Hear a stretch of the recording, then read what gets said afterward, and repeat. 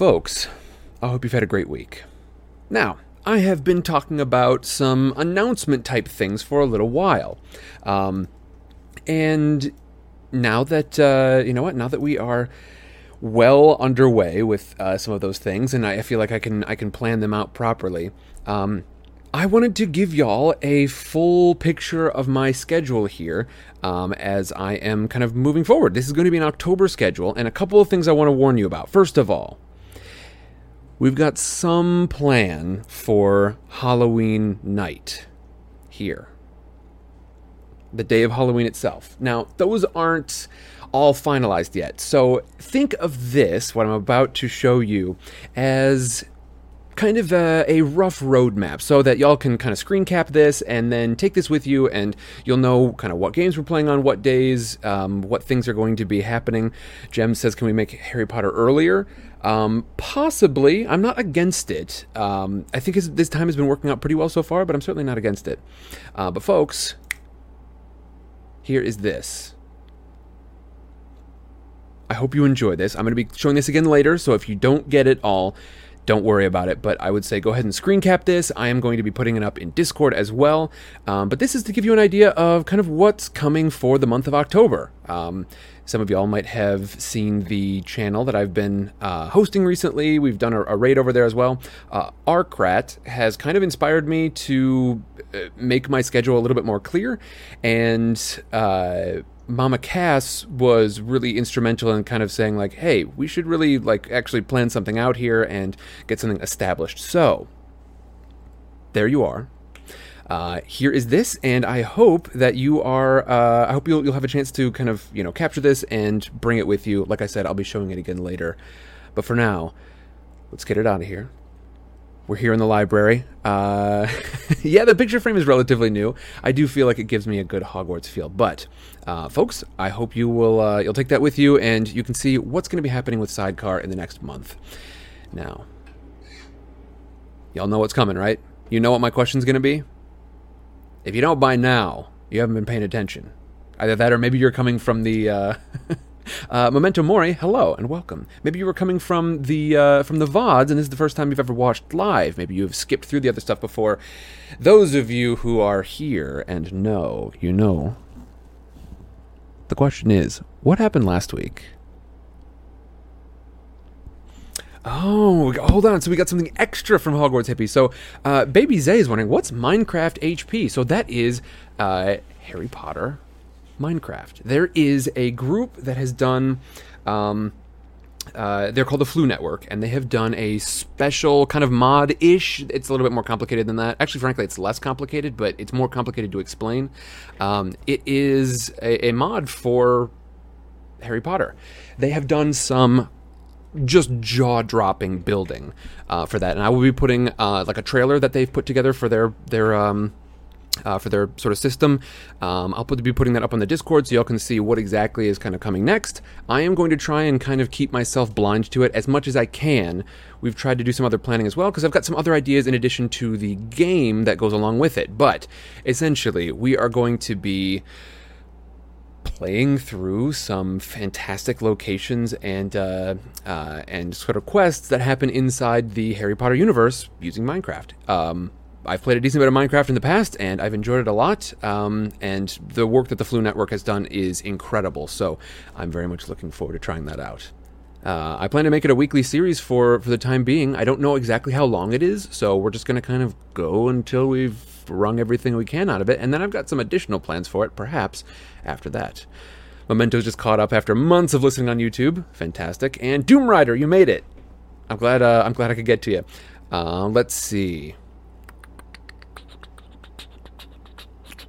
But yes, okay, so back to Hogwarts Hippie. So Hogwarts Hippie and Shotzi have put together a very, very good, let's see, I believe it's 2 pages. It's a nice little sidecar snooze, and I plan to be reading that. I'm going to do a first pass at it, sort of to match my other sidecar snooze.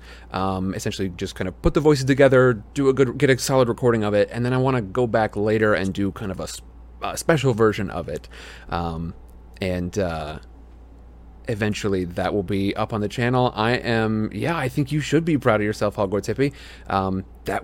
It's a fantastic little scene, and I'm very much looking forward to reading that and having y'all get a chance to see it. But I'm also excited to hear that there is more on the way. I did not anticipate it would be so soon. Yes, Samwell says it sounds like it will be amazing. I think it will indeed. Timberwolf says, Sam, can I just say, as an English person, your accents are really good. I'm from Bristol, where people sound like Hagrid. So glad to have caught up. Fantastic. I always love hearing from folks across the pond, or anywhere, frankly, that my representation of their, their dialects from their area are decent. We talked a little bit during the AMA. Hogwarts Hippie, I feel really good about singing a lullaby. I would absolutely do it. Yeah, I don't mind singing at all. I'll sing in any of the voices. As a matter of fact, it sounds like a lot of fun and really good practice. But speaking of practice, yeah, during the AMA we talked about how at some point, I'd started with like Pepe Le Pew and Shrek, sort of imitating those voices, and I eventually realized, there are folks in the world who talk like this, and this is the way that they sort of wrap their culture around English. I can't say that I'm studied in many of the languages that I tend to pick up dialects from, but I sort of realized this is something that deserves to have some justice done to it. So I've done some studying. I have tried to cover the big ones first, but Gems says you do need to do a Romanian accent, which that one, as you get into some of the finer ones between certain areas, the English speaking ones like the UK, sometimes those like the finer points between like London and Liverpool, you can start to find your way around those. When it starts to get into other parts of the world, I start to have more trouble. But it sounds like an excellent challenge, and I would love to give it a shot. Ugh, 17. Welcome, by the way. I think that's a new name I haven't seen in here before, but 17 says, I know we still have a bunch of chapters left, but I'm going to be kind of sad when HP ends. I am as well. I certainly am as well. Being able to see over on the left hand of my PDF here, I can see all the chapters in a row, so I can see where we're at now, and I can see Chapter 37 as well. Witch Hazel, I can speak some Spanish. I'm all right with Spanish. I'm not great for sure, and I frankly haven't practiced much in a long time. But yeah, I'm all right with Spanish. Okay. Doom Rider's wondering, what's our next book after Harry Potter? It is going to be Percy Jackson and the Olympians, I believe, is the sort of overall title, although I just have known them as the Percy Jackson books for a long time. I have already gotten started on my sort of my test reads with Mama Cass, working on different voices. I have got to be honest with y'all. Harry Potter, the voice is great because it's distinctive. You can tell exactly when I'm speaking for Harry and exactly when I'm narrating. It's a little tougher when I'm trying to deal with just a younger American voice. So if y'all have got ideas for specifically Percy himself, I would love to hear them. Go ahead and put them in Discord. Put them in the Percy Jackson discussion. That's going to be a great place to have those talks, and you can put all of your casting suggestions there. I've just put the link in the Twitch chat right now. And Charlie 101 says, first time I caught you live. Welcome. Good to have you here. I have loved doing the work, so I appreciate it. Thanks for stopping in. I don't know if you're sticking around, if you're just popping in to say hi, but thanks very much for being here. And there was another new name. Somebody I hadn't seen before.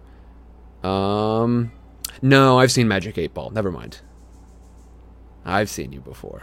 Welcome back. Okay, folks, it's officially time. Last week, chapters, 12 and 13. Chapter 12, Magic is Might, and Chapter 13, The Muggle-Born Registration Committee. Now, I don't know how these sort of pairings have worked so perfectly. We tend to kind of we do maybe 3 at the beginning when they're a little shorter, and then, we end up at around 2 chapters a week, etc. But oftentimes they're just paired really well. For instance, last week we covered the entirety of the sequence of breaking into the Ministry of Magic. Now, this was no small undertaking for Ron, Harry, and Hermione. They don't have backup right now. Even some of their old friends, like Lupin, they've had disagreements with before.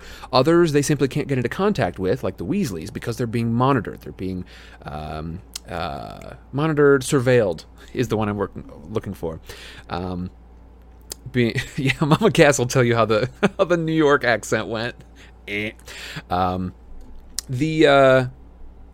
Thanks, Magic Cape Paul. I appreciate it. The Ministry of Magic is pretty well defended, and at this point, it is almost entirely controlled by, not almost entirely populated by, but almost entirely controlled by Death Eaters and those who are affiliated with Voldemort. It's not a great situation, but Harry, Ron, and Hermione have this idea that, well, we know that, because of the chapter previously, someone we know confiscated the locket from Mundungus Fletcher, and I cannot find her name right now. It has just decided to relabel itself Bathilda Bagshot, even though that's absolutely not it. Umbridge, Dolores Umbridge, good lord. Umbridge, man, she's the worst. Thank you, Timberwolf and Leah. But yes, so if Umbridge has got the locket, they're probably going to have to go to the Ministry to get to her. So they disguise themselves as some folks. They plan for weeks and weeks. You okay? Just here clinking around the kitchen. I think she's heating up some food. They plan for weeks and weeks, and they break in. And if you want all the details, you'll have to go back and watch the VOD, because it's a fairly complicated couple of chapters, but they see a couple of big things. First of all, there are some changes here at the Ministry. It seems that the sort of anti-Muggle sentiment, or at the very least the sort of, you can compare it to nationalism a little bit, but the foundationless statement and insistence that magic users are superior in every way. They can see that reflected in the new statue that has replaced the fountain. They can see that in a lot of the attitudes of the co-workers. They can see that there's a general sense of fear among those who are not Death Eaters, because they don't know who in the Ministry might be a Death Eater and might, call into question their family line. There has been a new initiative, I put that in quotes because it's frankly, it's a sort of a fascist weeding out program called the Muggle-Born Registration Committee, in which they want a list of all of the Muggle-born magic users.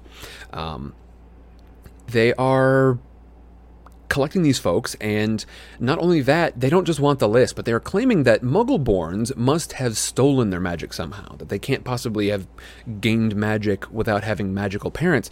Remember, this all goes back to that, again, foundationless statement about bloodlines and blood purity being in any way significant. If there's one thing we know about Hermione especially, it's just not that important, is it? Turns out it's how hard you work at it in a lot of cases. What we have is a ministry just about entirely overrun. They are sneaking around. They are polyjuiced up as a trio of ministry employees, and they end up finding two things. First of all, Mad Eye Moody's eye. It has been affixed to Umbridge's door, which indicates they found Mad Eye's body before the Order of the Phoenix was able to. Not only that, but also they find the locket itself. It's on Umbridge's person, and they make a lot of noise on their way out, getting that thing out of there. They manage to free some Muggleborns in the process and tell them to go into hiding. And we end our last chapter from last week with a sort of surprise, a very quick disapparition.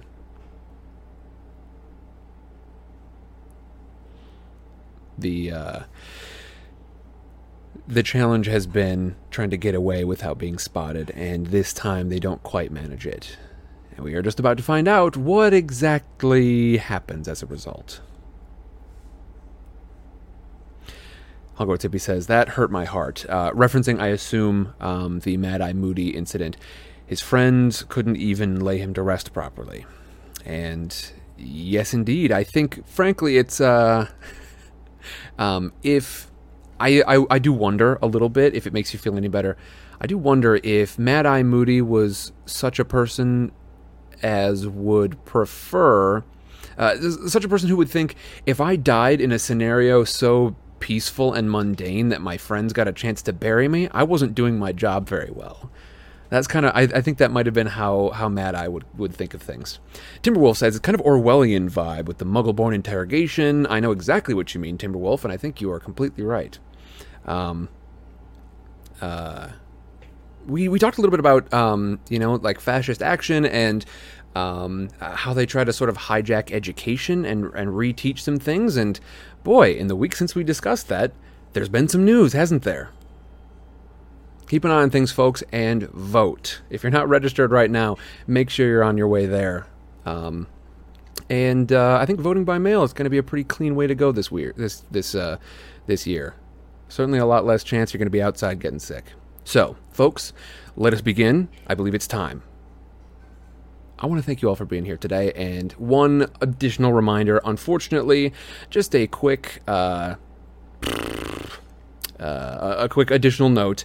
Unfortunately, Twitch has gone the way of adding random ad breaks, unless I have recently run one. So what that means is at the halftime show here, just during the halftime break, I'm going to be running one, just so y'all aren't surprised by it, but it's so that we don't get interrupted in the middle of our second chapter for the night. Hogwarts Hippie, no problem at all. Let's do this. Let's do this, folks. I'm very glad to have y'all here.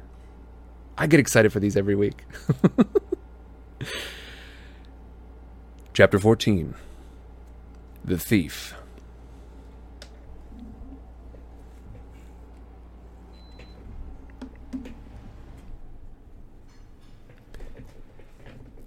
Harry opened his eyes and was dazzled by gold and green. He had no idea what had happened. He only knew he was lying on what seemed to be leaves and twigs. Struggling to draw breath into his lungs that felt flattened, he blinked and realized that the gaudy glare was sunlight streaming through a canopy of leaves far above him. Then an object twitched close to his face. He pushed himself onto his hands and knees, ready to face some small, fierce creature, but saw that the object was Ron's foot.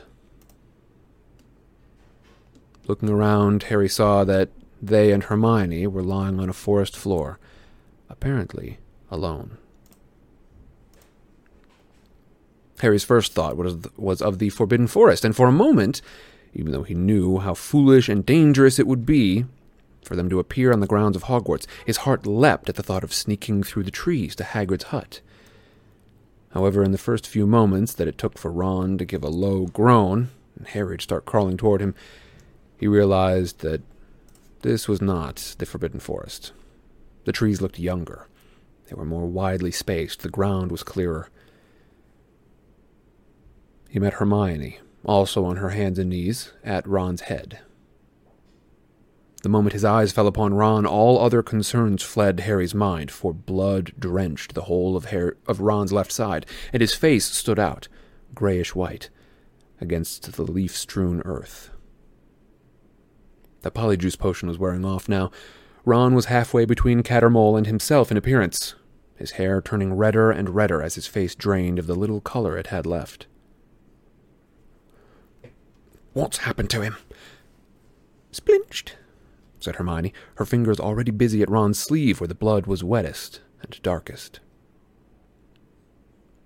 Harry watched, horrified, as she tore open Ron's shirt. He had always thought of splinching as something comical, but this... His insides crawled unpleasantly as Hermione laid bare Ron's upper arm, where a great chunk of flesh was missing, scooped cleanly away as though by a knife. "Harry, quickly, in my bag there's a small bottle labelled Essence of Dittany." "Bag, right." Harry sped to the place where Hermione had landed, seized the tiny beaded bag and thrust his hand inside it. At once, object after object began presenting itself to his touch. He felt the leather spines of books, woolly sleeves of jumpers, heels of shoes. "Quickly!" He grabbed his wand from the ground and pointed it into the depths of the magical bag. "Accio Dittany!" A small brown bottle zoomed out of the bag. He caught it and hastened back to Hermione and Ron, whose eyes were now half closed, strips of white eyeball, all that were visible between his lids. "He's fainted," said Hermione, who also looked rather pale. She no longer looked like Mafalda, though her hair was still grey in places. "Unstopper it for me, Harry. My hands are shaking." Harry wrenched the stopper off the little bottle. Hermione took it and poured 3 drops of the potion onto the bleeding wound. Greenish smoke billowed upward, and when it had cleared, Harry saw that the bleeding had stopped. The wound now looked several days old. New skin stretched over what had just been open flesh. "Wow," said Harry. "It's all that I feel safe doing," said Hermione shakily. "There are spells that would put him completely right, but I daren't try in case I do them wrong and cause more damage. He's lost so much blood already." "How did he get hurt? I mean..." Harry shook his head, trying to clear it, trying to make sense of what had just happened. "Why are we here? I thought we were going back to Grimmauld Place." Hermione took a deep breath. She looked close to tears. "Harry, I don't think we're going to be able to go back there." "What do you..." "As we separated, Yaxley caught hold of me, and I couldn't get rid of him. He was too strong, and he was still holding on when we arrived at Grimmauld Place. And then, well, I think he must have seen the door and thought we were stopping there too, so he slackened his grip, and I managed to shake him off, and I brought us here instead." "But then where's he? Hang on. You don't mean that he's at Grimmauld Place? He can't get in there." Her eyes sparkled with unshed tears, and she nodded. "Harry, I think he can. I forced him to let go with the revulsion jinx, but I'd already taken him inside the Fenellius charms as protection. Since Dumbledore died, we're secret keepers, so I've given him the secret, haven't I?" There was no pretending. Harry was sure she was right. It was a serious blow. If Yaxley could now get inside the house, there was no way they could return. Even now he could be bringing other Death Eaters there by apparition. Gloomy and oppressive though the house was, it had been their one safe refuge. Even now that Creature was so much happier and friendlier, a kind of home. With a twinge of regret that had nothing to do with food, Harry imagined the house elf busying himself over the steak and kidney pie that Harry, Ron, and Hermione would never eat. "Harry, I'm sorry. I'm so sorry." Don't be stupid. It wasn't your fault. If anything, it was mine." Harry put his hand into his pocket and drew out Mad Eye's eye. Hermione recoiled, looking horrified. "Umbridge had it stuck to her office door to spy on people. I couldn't leave it there. But that's how they knew there were intruders." Before Hermione could answer, Ron groaned and opened his eyes. He was still gray, and his face glistened with sweat. "How do you feel?" Hermione whispered. "Oh, lousy," croaked Ron, wincing as he felt his injured arm. "Where are we?" "In the woods, somewhere. Near where they held the Quidditch World Cup," said Hermione. "I wanted somewhere closer, undercover, and this was..." "Oh, excuse me." "I wanted somewhere enclosed, undercover, and this was..."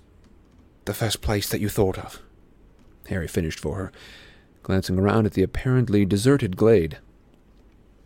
He could not help remembering what had happened the last time they had apparated to the first place Hermione had thought of. How Death Eaters had found them within minutes. Had it been legilimency? Did Voldemort or his henchmen know, even now, where Hermione had taken them? "You reckon that we should move on?" Ron asked Harry, and Harry could tell by the look on Ron's face that he was thinking the same.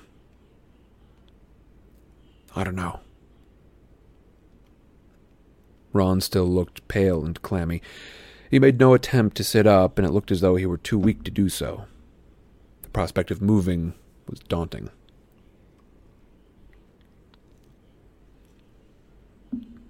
That's a good thought, Iroh. I hadn't thought of that. Let's stay here for now, Harry said. Looking relieved, Hermione sprang to her feet. Where are you going? Asked Ron. If we're staying here, we should put up some protective enchantments around the place, she replied, and raising her wand, she began to walk in a wide circle around Harry and Ron, murmuring incantations as she went. Harry saw little disturbances in the surrounding air. It was as if Hermione had cast a heat haze upon their clearing. Salvio Hexia, Protego Totalum, Repello Muggletum, Muffliato.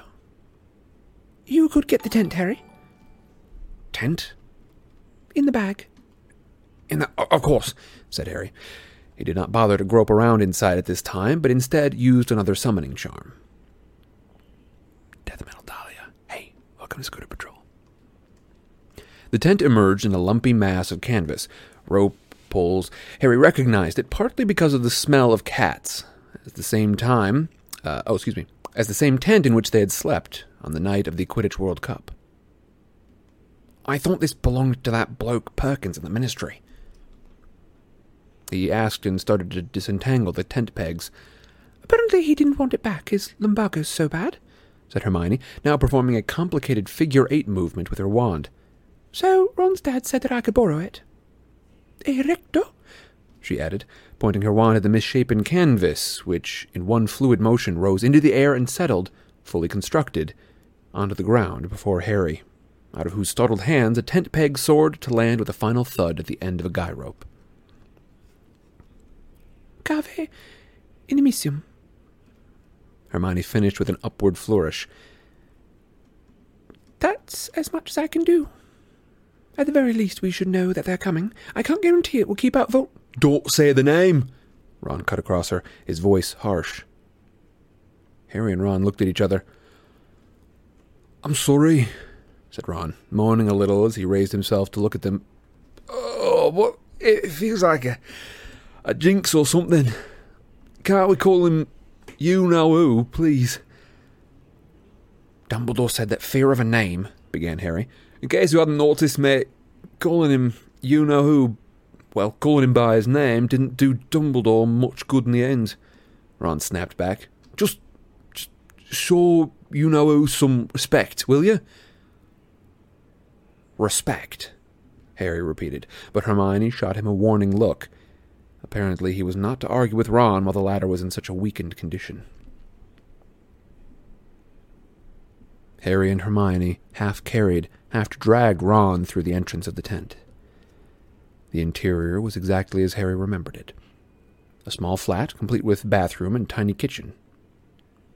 He shoved aside an old armchair and lowered Ron carefully into the lower berth of a bunk bed.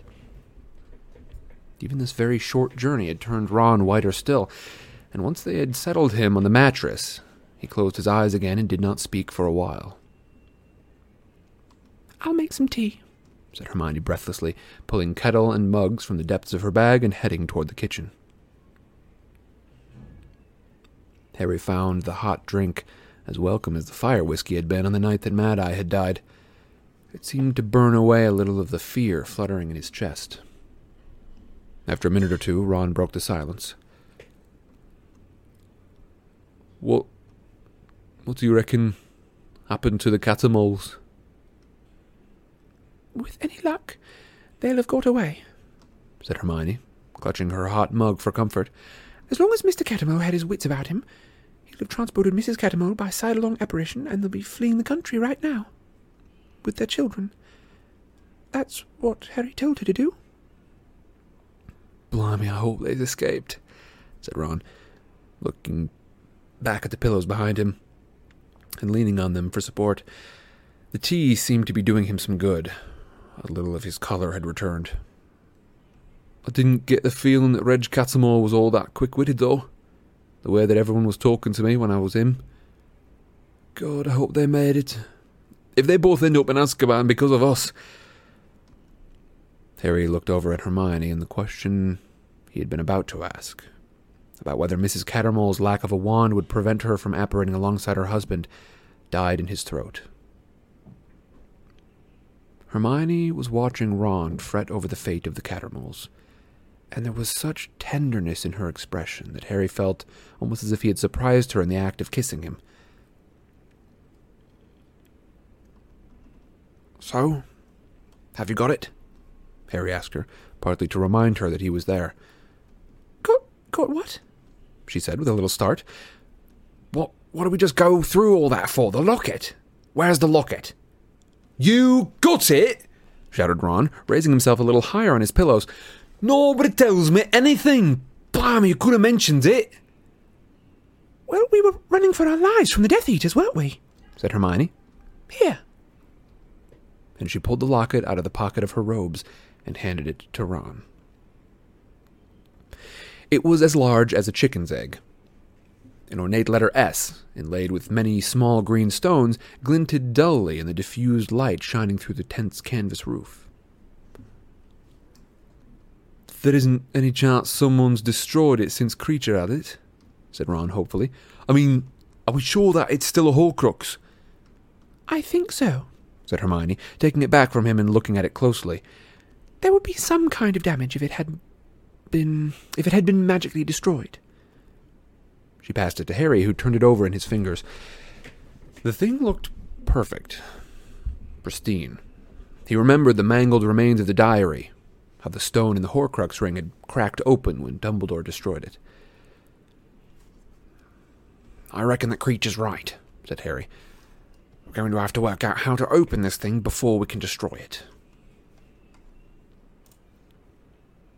Sudden awareness of what he was holding, of what lived behind the little golden doors, hit Harry as he spoke. Even after all of their efforts to find it, he felt a violent urge to fling the locket from him. Mastering himself again, he tried to prise the locket apart with his fingers, then attempted the charm Hermione had used to open Regulus's bedroom door. Neither worked. He handed the locket back to Ron and Hermione, neither of whom were able to open it, though each of them did their best. "Can you feel it, though?" Ron asked in a hushed voice as he held it tight in his clenched fist. "What do you mean?" Ron passed the Horcrux to Harry. After a moment or two, Harry thought he knew what Ron meant. Was it his own blood pulsing through his veins that he could feel?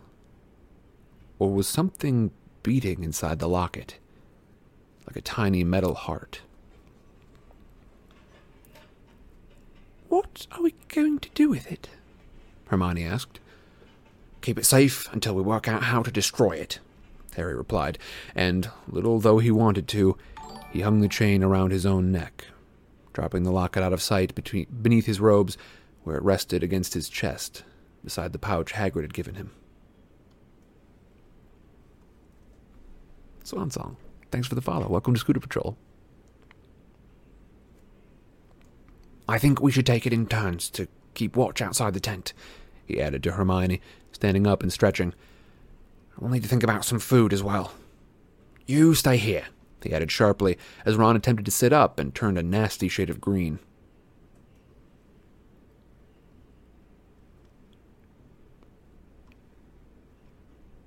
With the sneakoscope Hermione had given Harry for his birthday set carefully upon the table in the tent, Harry and Hermione spent the rest of the day sharing the role of lookout. However, the sneakoscope remained silent and still, on its point all day, and whether because of the protective enchantments and muggle-repelling charms Hermione had spread around them, or because people rarely ventured this way, their patch of wood remained deserted, apart from occasional birds and squirrels. Evening brought no change. Harry lit his wand as he swapped places with Hermione at 10 o'clock and looked out upon a deserted scene, noting the bats fluttering high above him across the single patch of starry sky visible from their protected clearing. He felt hungry now, and a little lightheaded. Hermione had not packed any food in her magical bag, as she had assumed they would be returning to Grimmauld Place that night, so they had nothing to eat except some wild mushrooms Hermione had collected from the nearest of the trees and stewed in a billy can. After a couple of mouthfuls, Ron had pushed his portion away, looking queasy. Harry had only persevered so as not to hurt Hermione's feelings.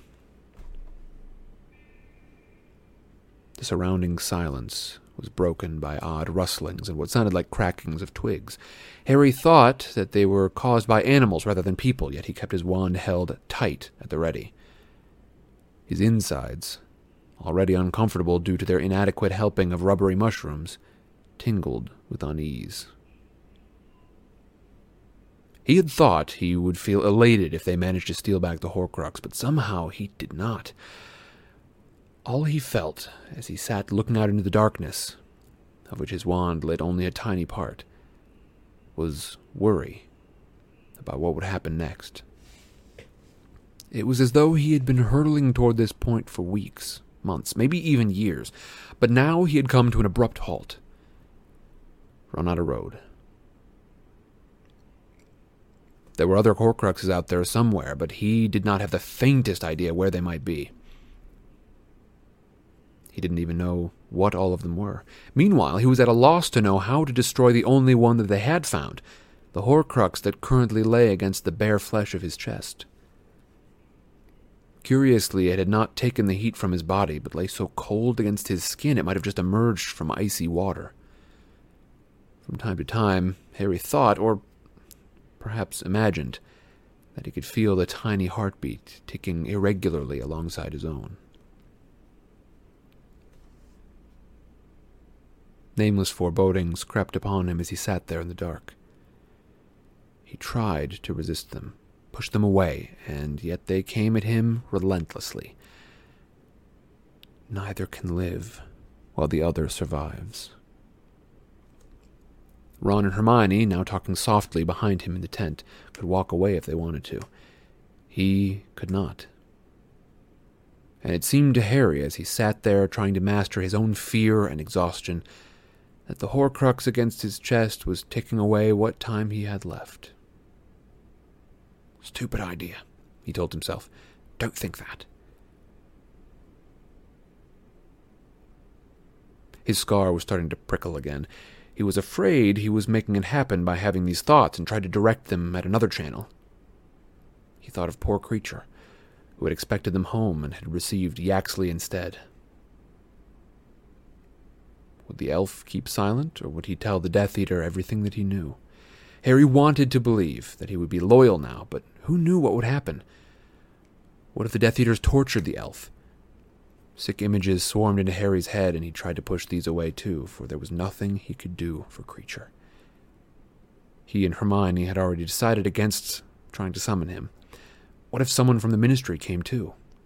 They could not count on elfish apparition being free of the same flaw that had taken Yaxley to Grimmauld Place on the hem of Hermione's sleeve. Harry's scar was burning now. He thought there was so much they didn't know. Lupin had been right about the magic they had never encountered or imagined. Why hadn't Dumbledore explained more? Had he thought there would be time? That he would live for years, for centuries perhaps, like his friend Nicholas Flamel? If so, he had been wrong. Snape had seen to that. Snape, the sleeping snake who had struck at the top of the tower. And Dumbledore had fallen.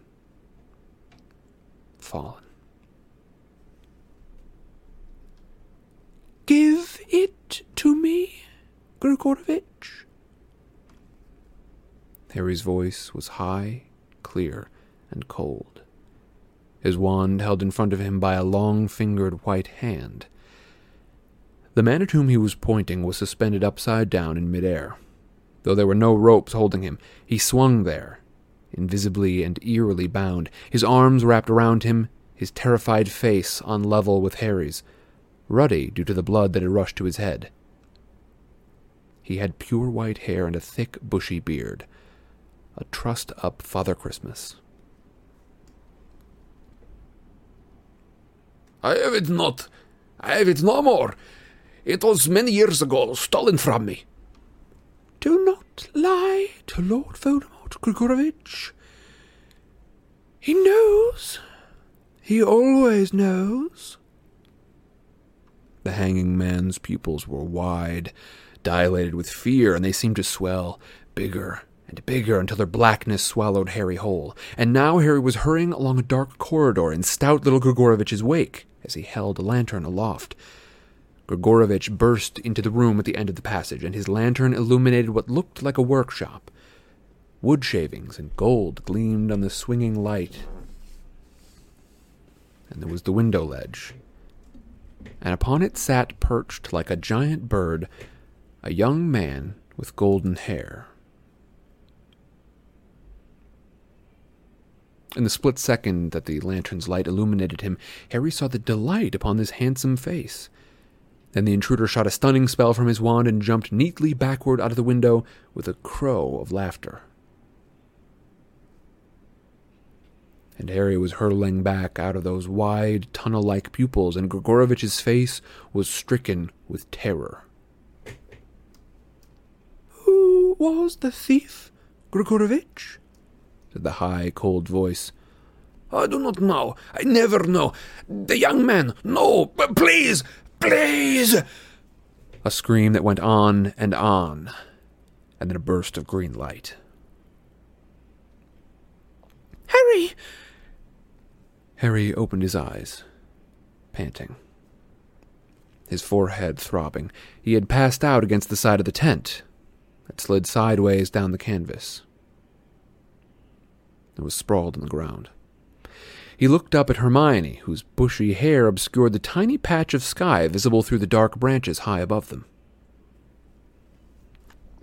"Dream," he said, sitting up quickly and attempting to meet Hermione's glower with a look of innocence. "I must have dozed off. Sorry." I know that it was your scar. I can tell by the look on your face. You were looking into "Don't say his name!" came Ron's angry voice from the depths of the tent. "Fine," retorted Hermione. "You know whose mind, then?" "I didn't mean it to happen," Harry said. "It was a dream. Can you control what you dream about, Hermione?" "If you had just learned to apply occlumency." But Harry was not interested in being told off. He wanted to discuss what he had just seen. "He's found Grigorovich, Hermione, and I think he's killed him. But before he killed him, he read Grigorovich's mind, and I saw—" "I think I'd better take over the watch if you're so tired that you're falling asleep," said Hermione coldly. "I can finish the watch." "No, you're obviously exhausted. Go lie down." She dropped down in the mouth of the tent, looking stubborn.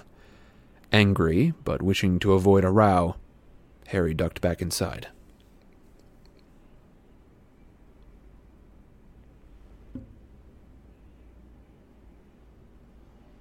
Ron's still pale face was poking out from under the lower bunk. Harry climbed into the one above him, lay down and looked up at the dark canvas ceiling. After several moments, Ron spoke in a voice so low that it would not carry to Hermione, huddled in the entrance. "What's you know who doing?" Harry screwed up his eyes in the effort to remember every detail, and then whispered into the darkness. "He found Grigorovich. He had him tied up. He was torturing him." "How was Grigorovich supposed to make him a new wand if he's tied up?" "I don't know. It's weird, isn't it?" Harry closed his eyes, thinking of all he had seen and heard. The more he recalled, the less sense that it made. Voldemort had said nothing about Harry's wand. Nothing about the twin cores, nothing about Grigorovich making a new and more powerful wand to beat Harry's. "He wanted something from Grigorovich," Harry said, eyes still closed tight. "He asked him to hand it over, but Grigorovich said that it had been stolen from him, and then... He remembered how he, as Voldemort, had seemed to hurtle through Grigorovich's eyes into his memories. He read Grigorovich's mind. And I saw this young bloke perched on a windowsill. He fired a curse at Grigorovich and jumped out of sight. He stole it. He stole whatever you know who was after. And I think I've seen him somewhere." Harry wished he had gotten another glimpse of the laughing boy's face. The theft had happened many years ago, according to Grigorovich. Why did the young thief look so familiar? Thief. The noise of the surrounding woods were muffled inside. Muffled? Excuse me? I'm the noise. I'm so sorry. The noises of the surrounding woods were muffled inside the tent. All Harry could hear was Ron's breathing. After a while, Ron whispered, "Couldn't you see what the thief was holding?" "No, it must have been something small." "Harry?" The wooden slats of Ron's bunk creaked as he repositioned himself in bed. "Harry, you don't reckon that you know who's after something else to turn into a Horcrux?" "I don't know," said Harry slowly. "Maybe.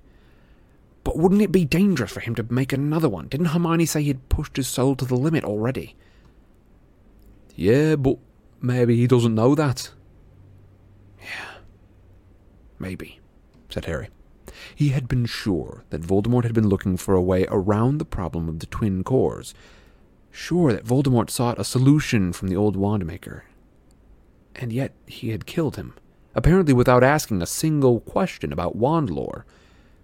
What was Voldemort trying to find? Why, with the Ministry of Magic and the Wizarding World at his feet, was he far away, intent on the pursuit of an object that Grigorovich had once owned and which had been stolen by an unknown thief? Harry could still see the blonde-haired youth's face. It was merry, wild. There was a Fred and George-ish air of triumphant trickery about him. He had soared from the windowsill like a bird, and Harry had seen him before, but he could not think where. With Grigorovich dead, it was the merry-faced thief who was in danger now, and it was on him that Harry's thoughts dwelled, as Ron's snores began to rumble from the lower bunk, and as he himself drifted slowly into sleep once more.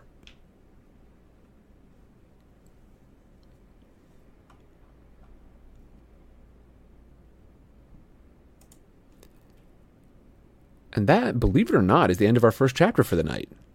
That felt quick, right? Never you fear. The second chapter is a longer one. Don't worry about it. You're going to get your fix tonight, folks. Don't you worry one bit. But that is the end of our first chapter. The Deet Heater. Yeah, it was kind of a short one. Yeah, the next one definitely makes up for it. Never you fear. But folks, I hope you're all doing well. Doesn't it feel weird not to have Tuna in here tonight? Doesn't that feel weird? It feels weird to me. But Book and Hook, hello. Good to see you popping in and out. Yeah, it did feel like a really quick one, didn't it? I am going to use this opportunity, of course, to take my break. I'm going to give y'all another quick flash of my schedule for the next month. As I have said before, I'll be posting this elsewhere, but consider this just a kind of a rough outline. Here is this for you. You should still be able to hear me. Hopefully this does not alter that, but go ahead and screenshot this. Do it. Screen shoot. Do that screen shooting.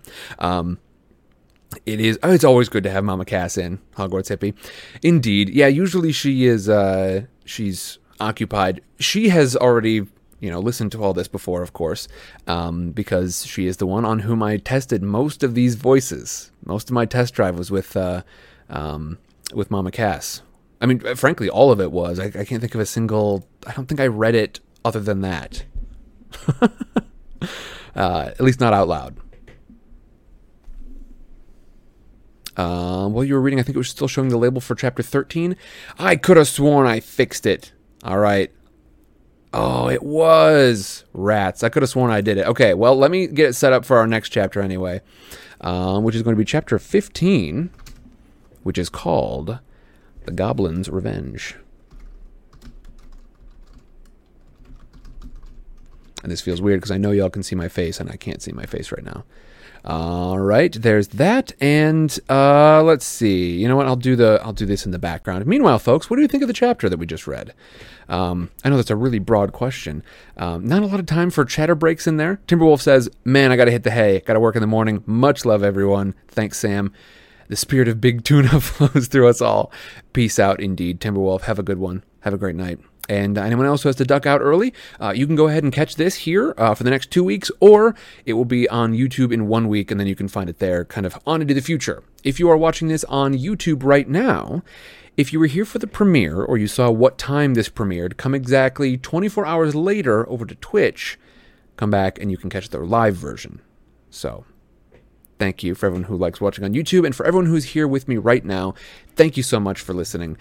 Book and Hook says, told my daughter about Harry Potter Minecraft, so you'll have a new follower soon. Fantastic. I anticipate that's going to be a lot of fun. I played about, maybe 10 minutes of it, and I was blown away by the amount of detail. I played just a little bit to make sure that... it was going to be, functional, that essentially just a test. But it's going to be awesome, frankly. I'm really looking forward to it. Everyone, thank you, Yellow. I appreciate it. Just a quick warning. I am going to run an ad because otherwise there's a chance we'll get interrupted later on. Sorry. Tweet at Twitch about it.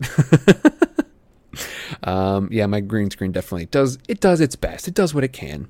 Folks, I will see y'all in about 5 minutes. I'm going to take a break and I'll be right back. Bye-bye.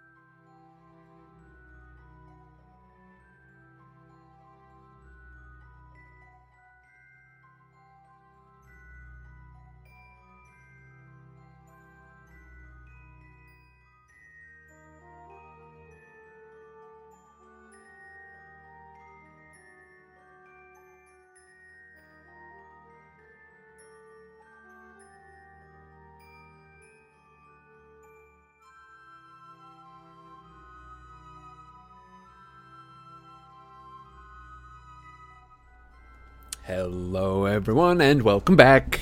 I am sorry. Mama Cass reminded me I didn't leave y'all with a question at the end of that, or at the top of that break. What have I done? My terrible mistake. I'm very sorry, everyone. Yeah. Let's see.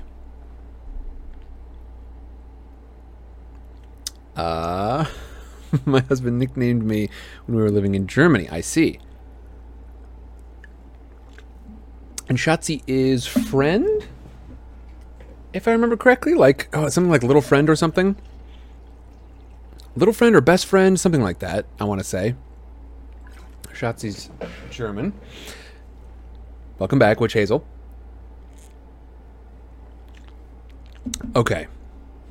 Now, folks who are just joining in, and for anyone who doesn't know what this is, for someone who perhaps likes Swan Song or Death Metal Dahlia, who maybe you are just coming here from YouTube. You probably know who I am already. If you are just dropping in from Twitch, however, hello. My name is Sam. This is Sidecar Stories. This particular show of mine is Flying Sidecar. It is a voice actor's venture through some books that we all love.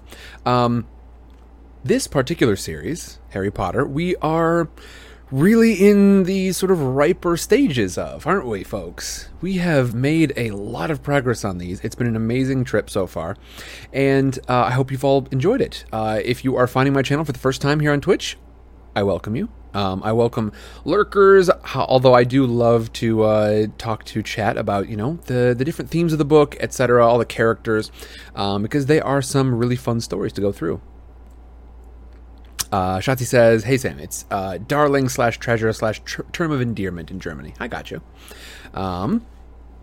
Death Metal Dahlia. Yeah, I said it and then I realized, no, Death Metal Dahlia has been around because I saw you mention there's an alt account for somebody else that I already know. Anyway, Death Metal Dahlia, I know you've been here for a bit. But for anybody who's just showing up now, I welcome you. Sit back and enjoy, or you can head over to YouTube. My channel has got the same name over there, and you can find the back episodes of this series. Holly says, hi, I can't stay in long, but I wanted to hop in and say hi. Everyone say hi to Holly Rose. Holly Rose is the one who is responsible for the one that I know her best for, the art from this screen here. Pop.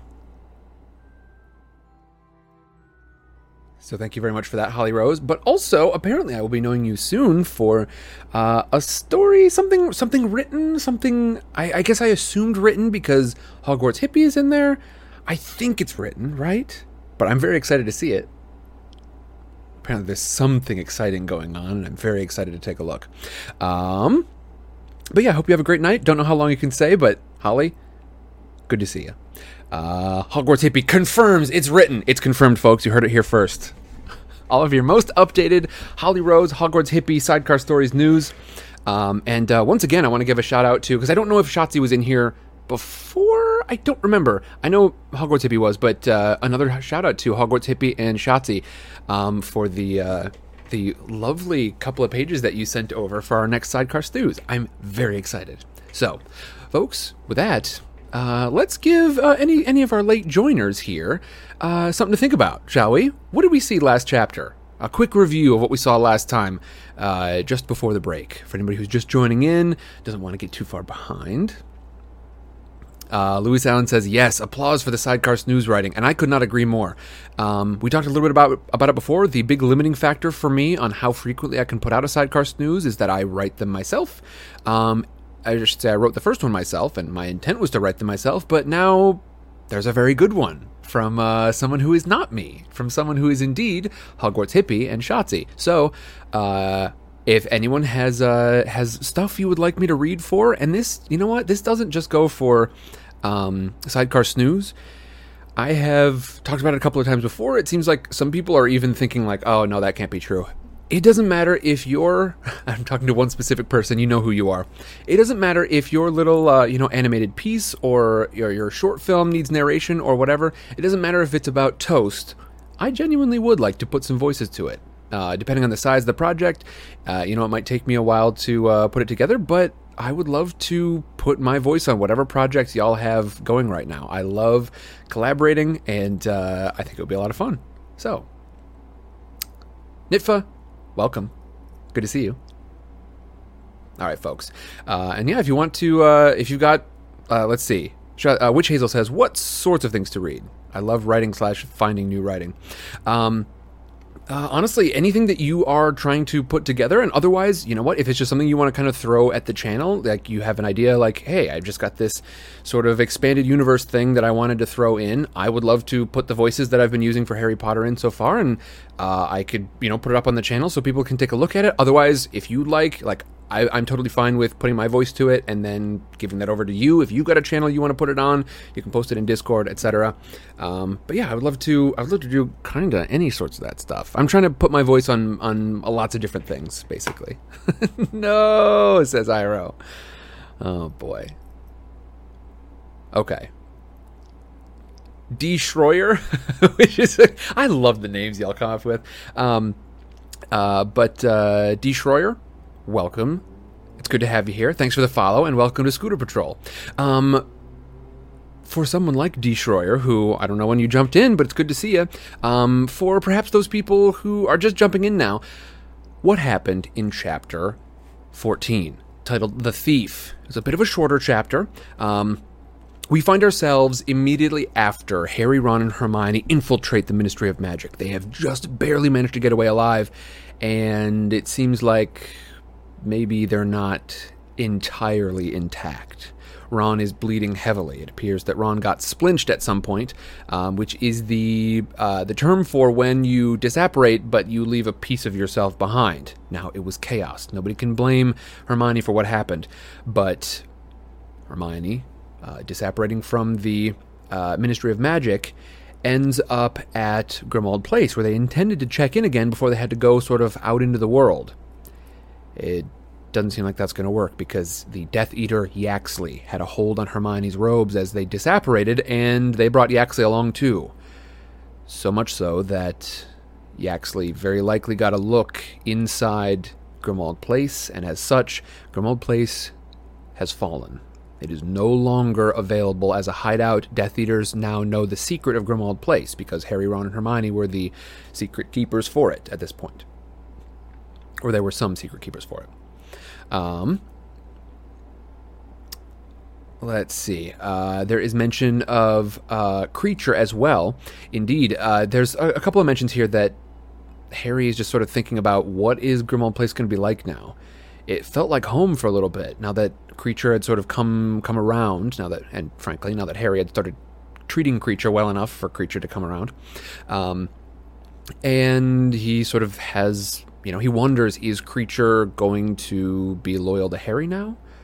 Will he give up information to the Death Eaters? Rowlett says, I'm hoping Creature realized what happened and disapparated in time. Possibly. We don't know. Yeah, it's tough, and that is the fear here. That is one of the big motifs of, one of the big sort of elements of these chapters here. Harry, Ron, and Hermione on the run. It's the not knowing that's so hard, isn't it? For Ron, about his family. For Harry, about his loved ones. For all three of them, about just not knowing where do they go next. What is their mission right now? They know what they have to do, but they don't know how to do it or where to go to accomplish it. Barry Bethy says, do they put house elves in Azkaban? Never even thought about that. Nor have I. That is a good question.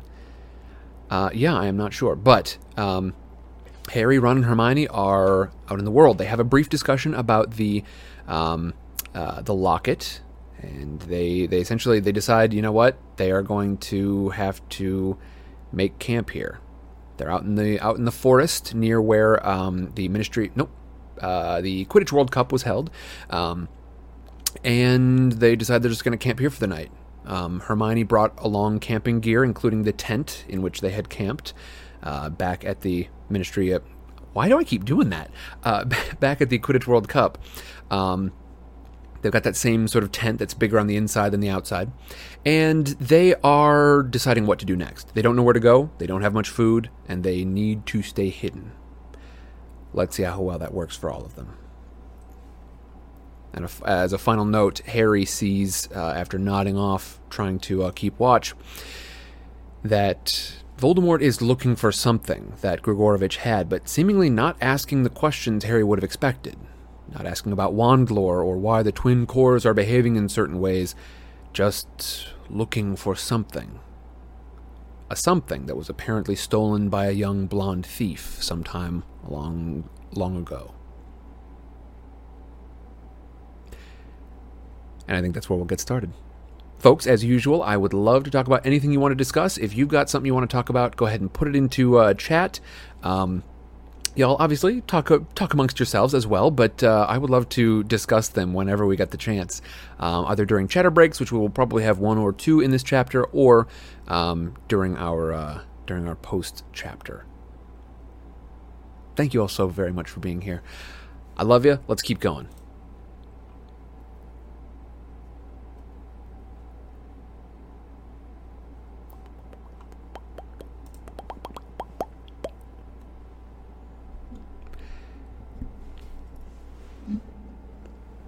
Chapter 15, The Goblin's Revenge.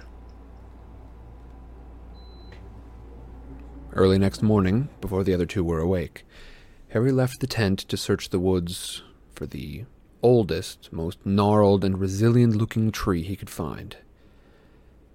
There in its shadow he buried Mad-Eye Moody's eye, and marked the spot by gouging a small cross in the bark with his wand.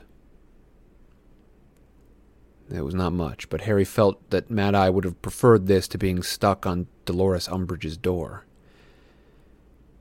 Then he returned to the tent to wait for others to wake and discuss what they were going to do next.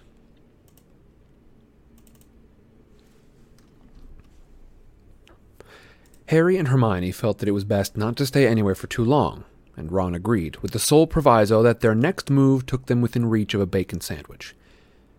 Hermione therefore removed the enchantments she had placed around the clearing, while Harry and Ron obliterated all the marks and impressions on the ground that might show that they had camped there, when they disapparated to the outskirts of a small market town. Once they had pitched the tent in the shelter of a small copse of trees and surrounded it with freshly cast defensive enchantments, Harry ventured out under the invisibility cloak to find sustenance.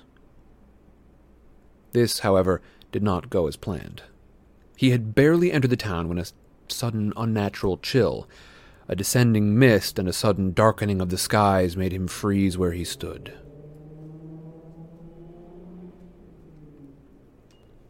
"But you can make a brilliant Patronus," protested Ron when Harry arrived at the tent, empty-handed, out of breath, and mouthing the single word, "Dementors." "I couldn't make one." "That's not Harry." "I couldn't make one," he panted, clutching the stitch in his side. "It wouldn't come."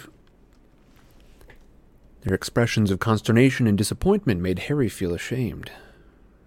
It had been a nightmarish experience seeing the Dementors gliding out of the mist in the distance and realizing, as the paralyzing cold choked his lungs and a distant screaming filled his ears, that he would not be able to protect himself.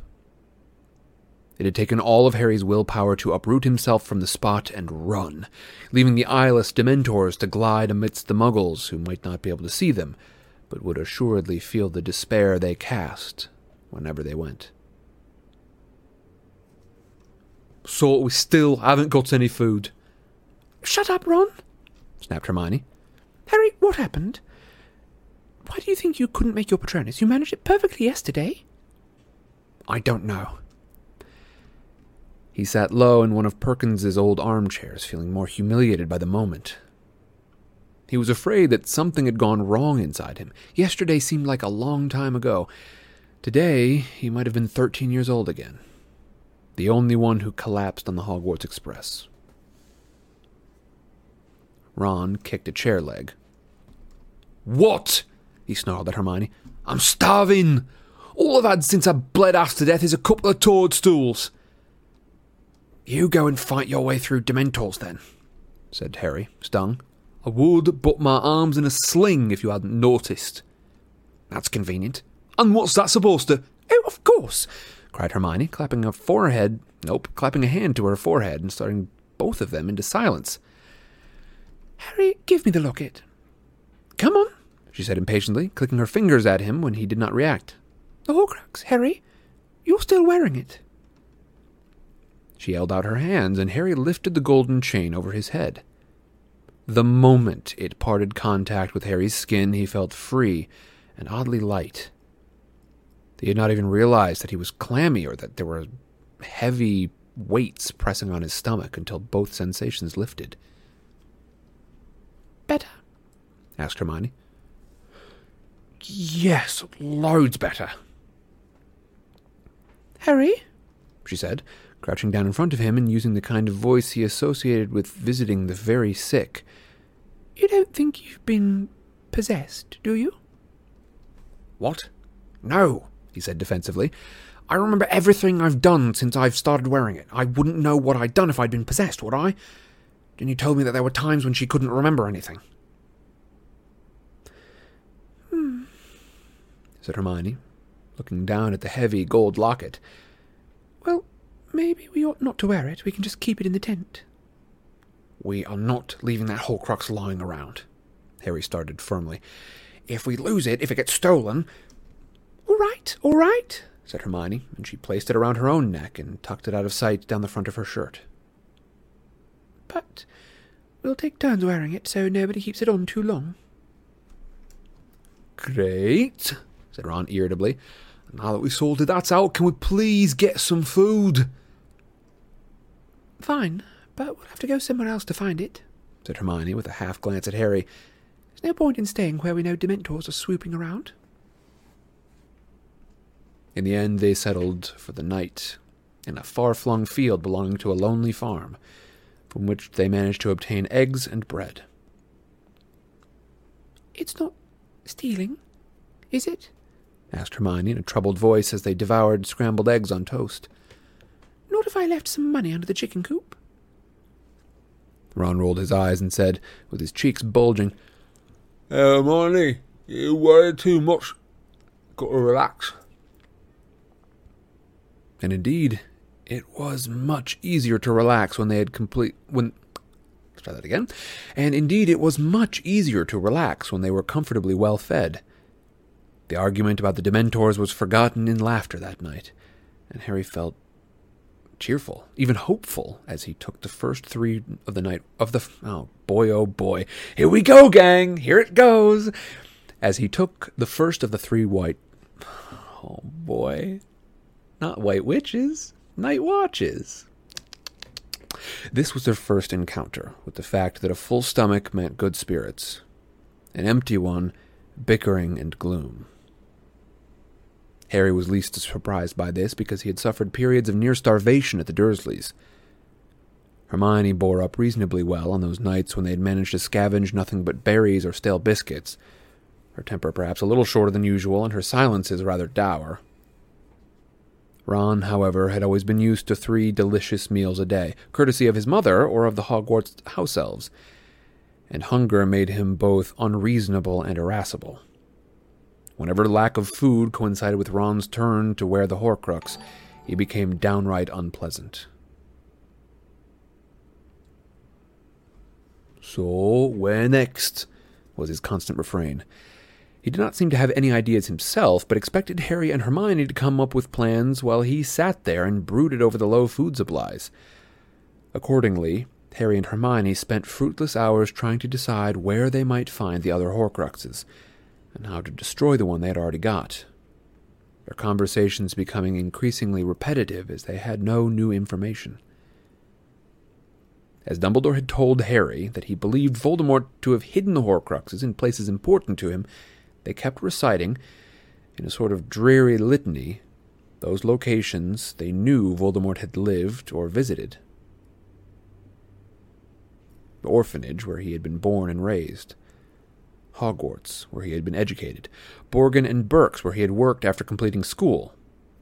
Then Albania, where he had spent his years of exile. These formed the basis of their speculations. Yeah, let's go to Albania. Shouldn't take more than an afternoon to search an entire country, said Ron sarcastically. There can't be anything there, He'd already made 5 of his Horcruxes before he went into exile, and Dumbledore was certain that the snake is the 6th, said Hermione. We know that the snake is not in Albania. It's usually with Voldemort.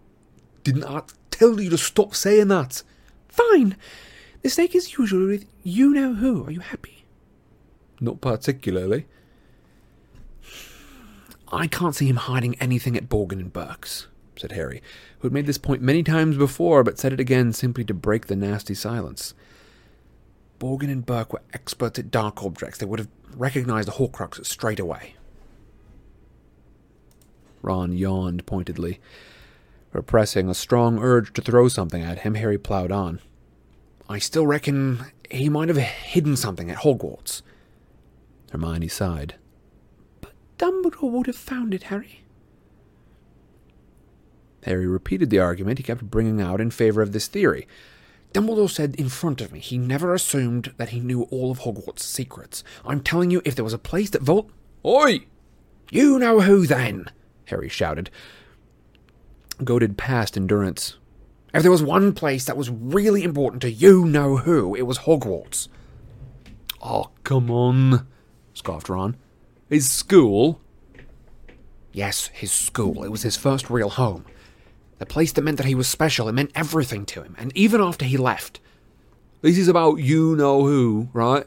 Not you, inquired Ron, who was tugging at the chain of the Horcrux around his neck.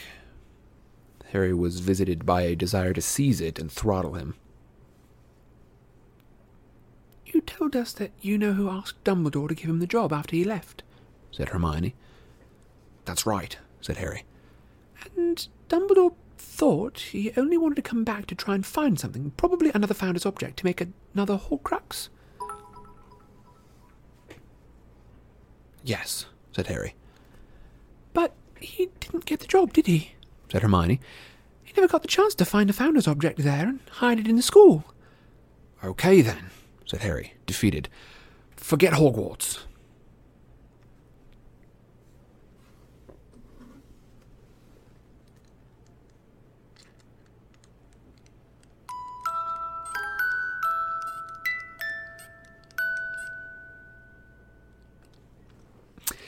And there's a chatter break for us, folks. I want to say thank you to Shotzi and Memnite for, sliding those bits my way. And Memnite, thank you very much for giving out that gift sub. It looks like Emma Shea got it. And congratulations.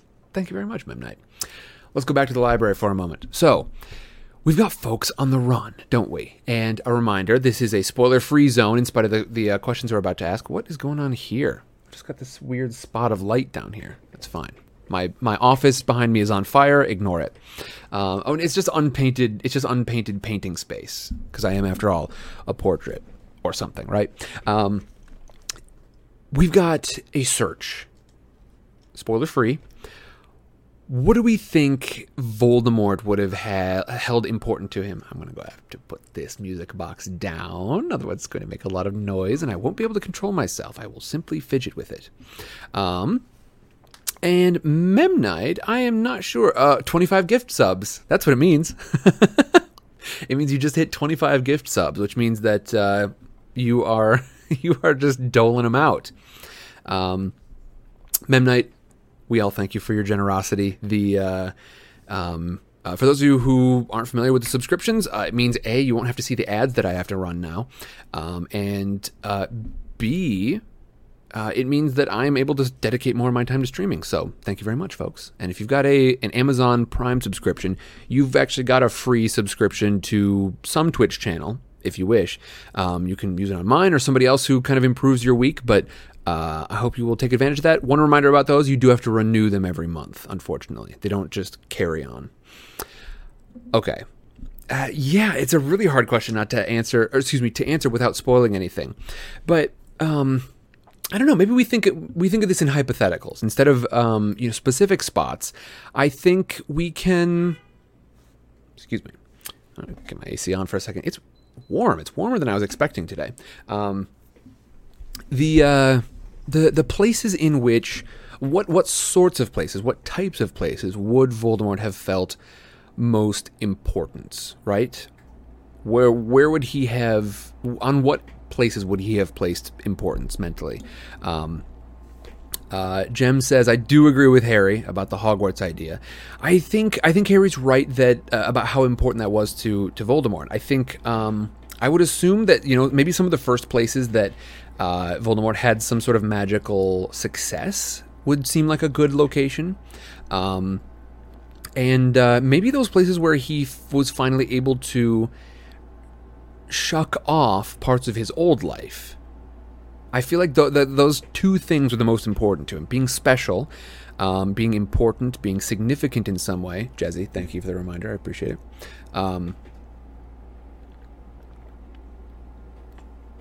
And expressing that most often via magic. And then B, kind of separating himself from his ordinary origins. So I wonder if, something related to his sort of, I don't know, his important heritage, I suppose? His important ancestry? He would certainly want to emphasize that. We've already seen a little bit of that with this locket here, haven't we?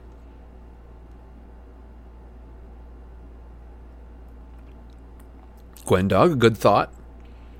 Excellent. And Hogwarts Hippie says, reminder to everyone that subs, etc., are discounted this month for September. That's true. Yeah, there's a big like essentially like site-wide discount on Twitch for subs. So if you want to get in on the cheap, that's the spot to do it. Yeah, Shahanigan says the cave was where he tormented kids in his orphanage. Yeah, so that was like a moment where sort of he made a plan and executed it. I think that would have been one of those. That's kind of what I mean, like a spot where he felt magically potent. So, y'all can keep discussing. I am going to keep reading. Let's see, right here. Is this the right picture? Ish. It's close. I think we're still on this one, though, aren't we? Without any other leads, they traveled into London and, hidden beneath the invisibility cloak, searched for the orphanage in which Voldemort had been raised. Hermione stole into a library and discovered from their records that the place had been demolished many years before. They visited the site and found a tower block of offices. We could try digging in the foundations, Hermione suggested half-heartedly. He wouldn't have hidden a Horcrux here, Harry said. He had known it all along. The orphanage had been the place Voldemort had been determined to escape.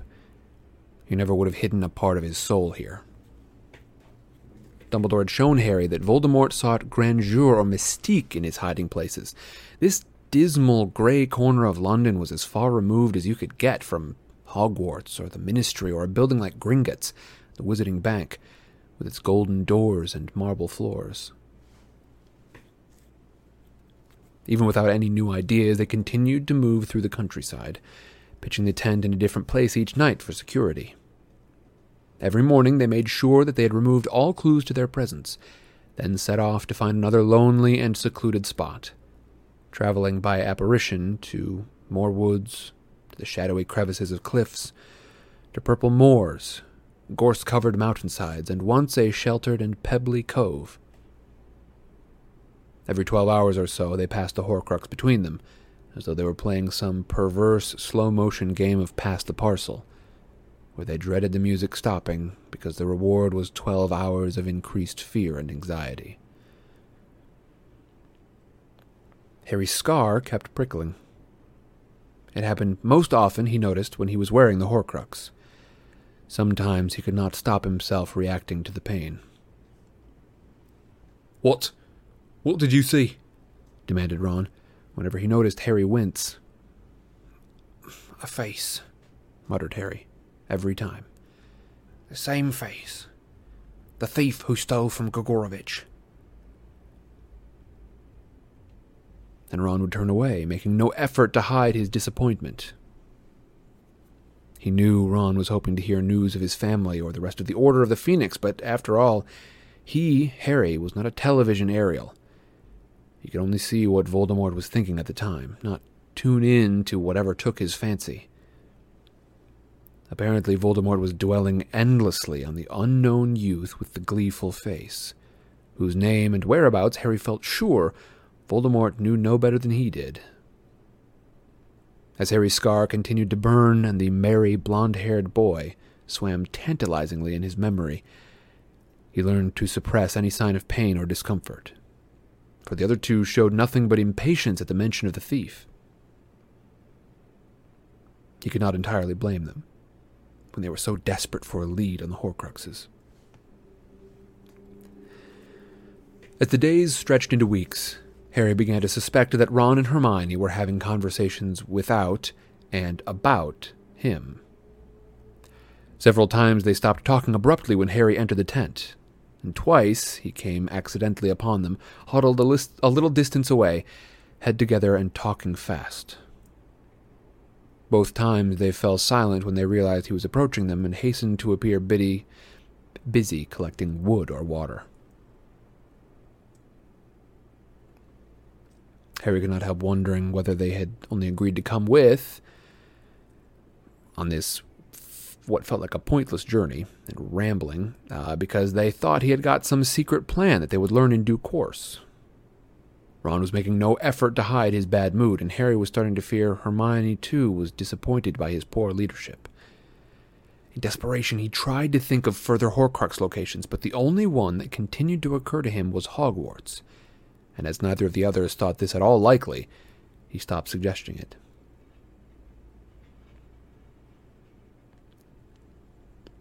Autumn rolled over the countryside as they moved through it.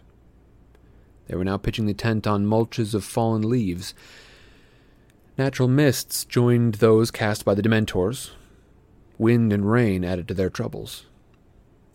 The fact that Hermione was getting better at identifying edible fungi could not altogether compensate for their continuing isolation, the lack of other people's company, or the total ignorance as to what was going on with the war against Voldemort. "My mother," said Ron one night, as they sat in the tent in a riverbank in Wales, "can make good food appear out of thin air." He prodded moodily at the lumps of charred grey fish on his plate. Harry glanced automatically at Ron's neck and saw, as he had expected, the golden chain of the Horcrux glinting there. He managed to fight down the impulse to swear at Ron, whose attitude would, he knew, improve slightly when the time came to take off the locket. "Your mother can't produce food out of thin air," said Hermione. "No one can. Food is the first of the 5 principal exceptions to Gamp's law of elemental transfigure—" "Or speak English, won't you?" Ron said, prizing a fishbone out from between his teeth. "It's impossible to make food out of nothing. You can summon it if you know where it is. You can transform it. You can increase the quantity if you've already got some." "Well, don't bother increasing this. It's disgusting," said Ron. "Harry caught the fish, and I did my best with it. I notice I'm always the one who ends up sorting out the food because I'm a girl, I suppose." "No, it's because you're supposed to be the best at magic," shot back Ron. Hermione jumped up, and bits of roast pike shot off her tin plate onto the floor. "You can do the cooking tomorrow, Ron. You can find the ingredients and try to charm them into something worth eating, and I'll sit here, and I'll pull faces and moan, and you can see how you—" "Shut up," said Harry, jumping to his feet and holding both hands up. "Shut up now!" Hermione looked outraged. "How can you side with him? He hardly ever does the cook—" "Hermione, be quiet. I can hear someone." He was listening hard, his hands still raised, warning them not to talk. Then, over the rush and gush of the dark river beside them, he heard voices again. He looked around at the sneakoscope. It was not moving. You cast the Muffliato charm over us, right?" he whispered to Hermione. "Nope, let's try that again. You cast the Muffliato charm over us, right?" he whispered to Hermione. "I did everything," she whispered back. "Muffliato, muggle-repelling and disillusionment charms, all of it. They shouldn't be able to see or hear us, whoever they are." Heavy scuffing and scraping noises, plus the sound of dislodged stones and twigs, told them that several people were clambering down the steep wooded slope that descended to the narrow bank where they had pitched the tent. They drew their wands, waiting. The enchantments they had cast around themselves ought to be sufficient, in the near total darkness, to shield them from the notice of muggles and normal witches and wizards. If these were Death Eaters, then perhaps their defenses were about to be tested by dark magic for the first time. The voices became louder, but no more intelligible as the group of men reached the bank. Harry estimated that their owners were fewer than 20 feet away, but the cascading river made it impossible to tell for sure. Hermione snatched up the beaded bag and started rummaging. After a moment, she withdrew 3 extendable ears and threw one each to Harry and Ron, who hastily inserted the ends of the flesh-colored strings into their ears and fed the other ends out of the tent entrance. Within seconds, Harry heard a weary male voice. "There ought to be a few salmon in here. Do you reckon it's too early in the season? Accio salmon." There were several distinct splashes, and then the lapping sounds of fish against flesh. Somebody grunted appreciatively. Harry pressed the extendable ear deeper into his own. Over the murmur of the river, he could make out more voices, but they were not speaking English or any other human language he had ever heard. It was a rough and unmelodious tongue, a string of rattling guttural noises, and there seemed to be 2 speakers, one with a slightly lower, slower voice than the other 2. A fire danced to life on the other side of the canvas. Large shadows passed between tent and flames. The delicious smell of baking salmon wafted tantalizingly in their direction. Then came the clinking of cutlery on plates, and the first man spoke again. "Here, Grip Hook, Gornock." "Goblins," Hermione mouthed at Harry, who nodded. "Thank you," said the goblins together in English. "So, you 3 been on the run? How long?" asked a new, mellow, and pleasant voice. It was vaguely familiar to Harry, who pictured a round-bellied, cheerful-faced man. 7 weeks. Maybe 6, I forget," said the tired man. "Met up with Grip Hook in the first couple of days and joined forces with Grip Hook." Good Lord, come on! Come on, Sidecar Sam, get with it. Met up with Grip Hook in the first couple of days and joined forces with Gornook not long after. Nice to have a bit of company. There was a pause, while knives scraped against plates and tin mugs were picked up and replaced on the ground.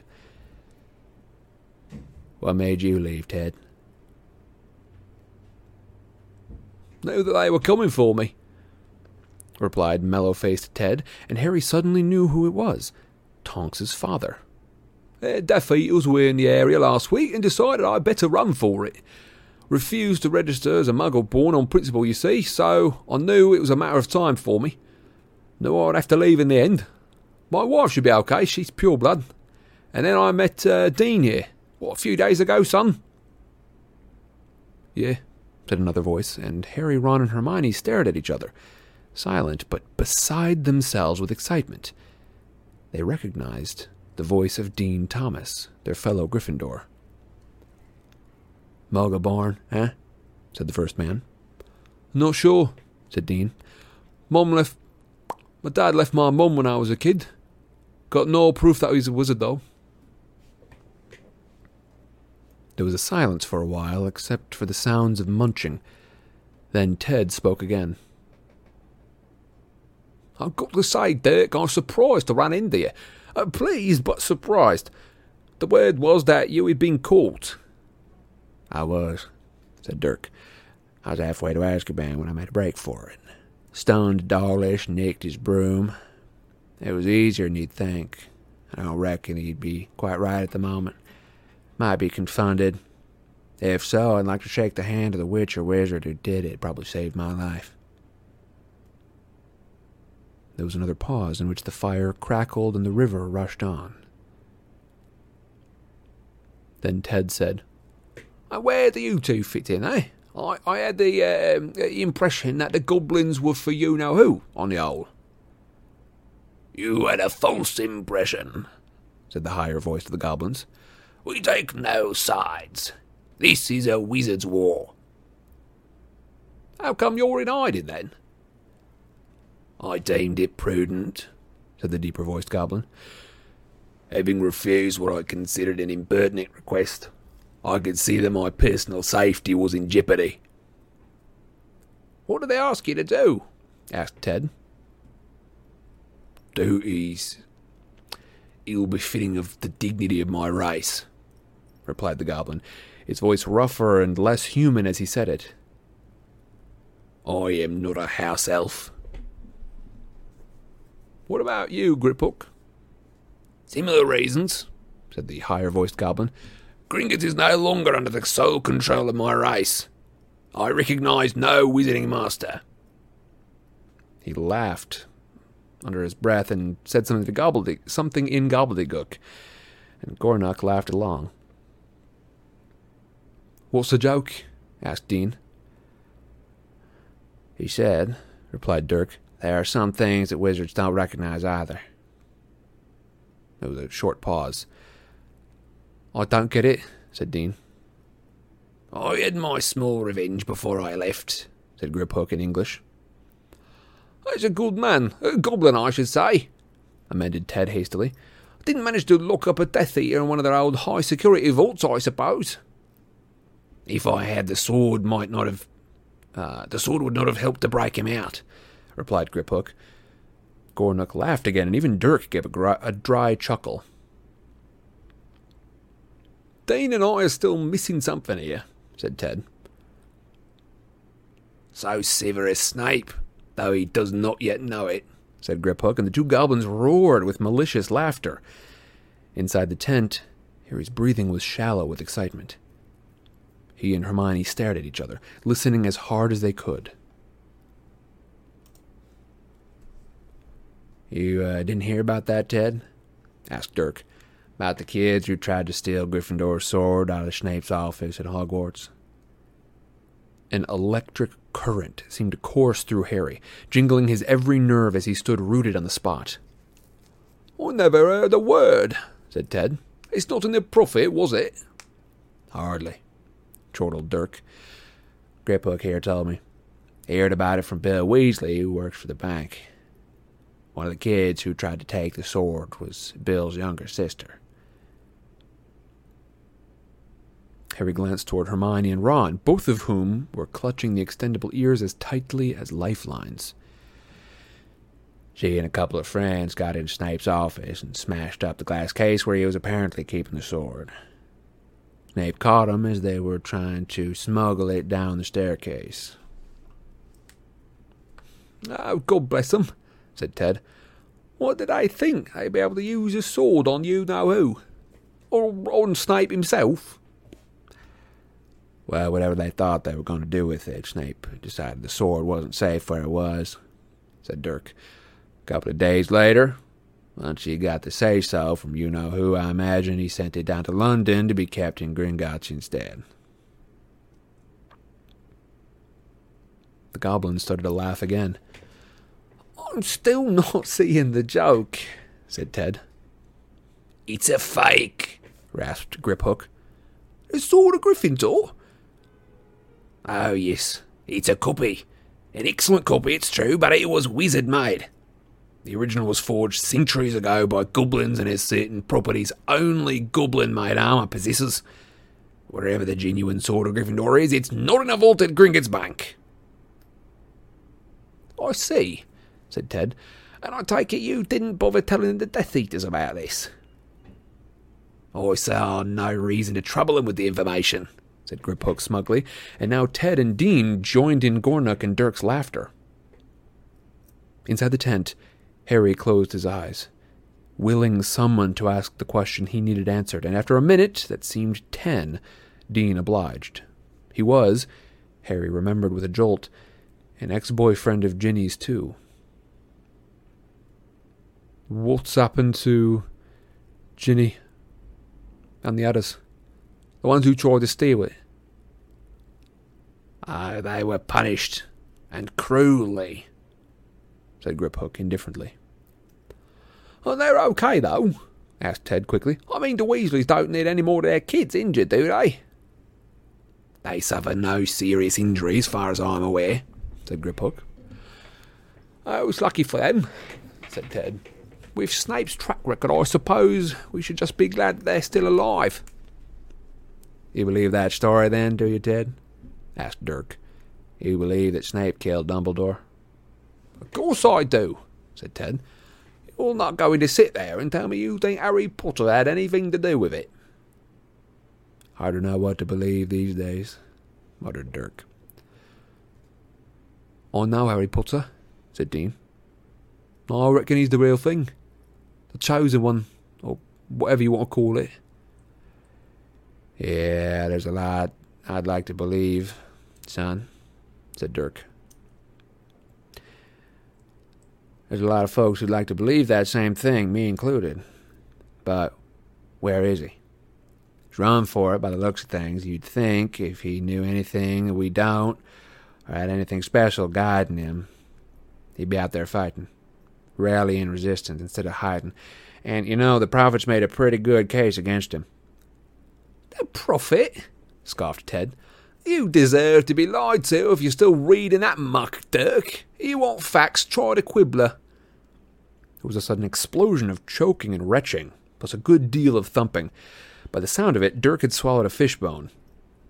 At last he spluttered, "You talk the Quibbler? That lunatic rag of Zeno Lovegoods?" "It's not so lunatic these days," said Ted. "You want to give it a look. Zeno's printing all the stuff that the Prophet has been ignoring. Not to mention not a single mention of Crumple-on Snorkax in the last issue.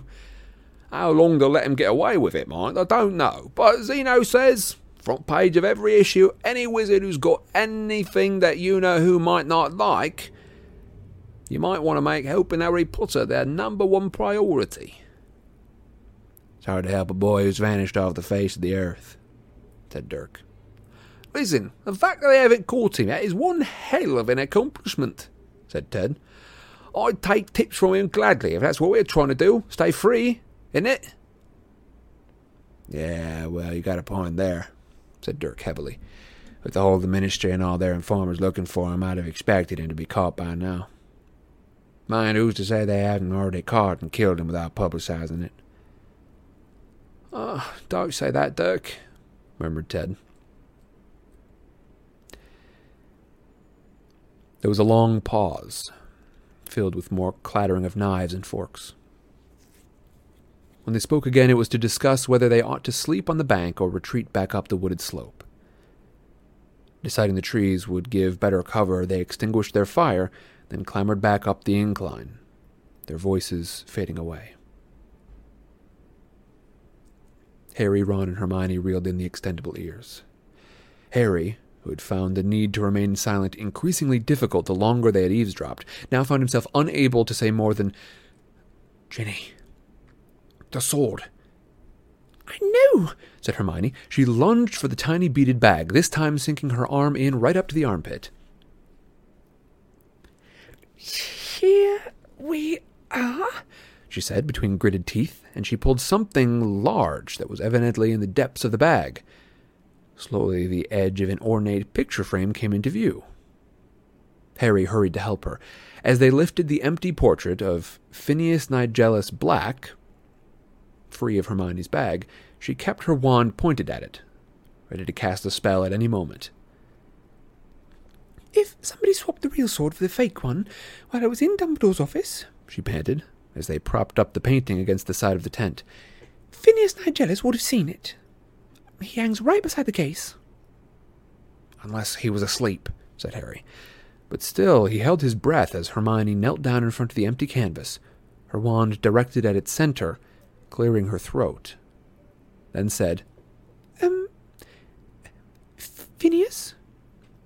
Phineas Nigellus?" Nothing happened. "Phineas Nigellus?" said Hermione again. "Professor Black? Please, could we talk to you?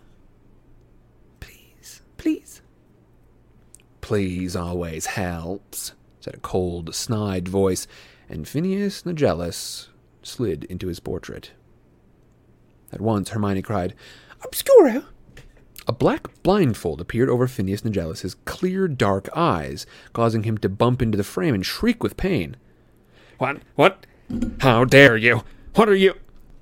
I'm very sorry, Professor Black, said Hermione. but it's a necessary precaution. You remove this foul addition at once. Remove it, I say. You're ruining a great work of art. Where am I? What's going on? Never mind where we are, said Harry, and Phineas Nigellus froze, abandoning his attempts to peel off the painted blindfold.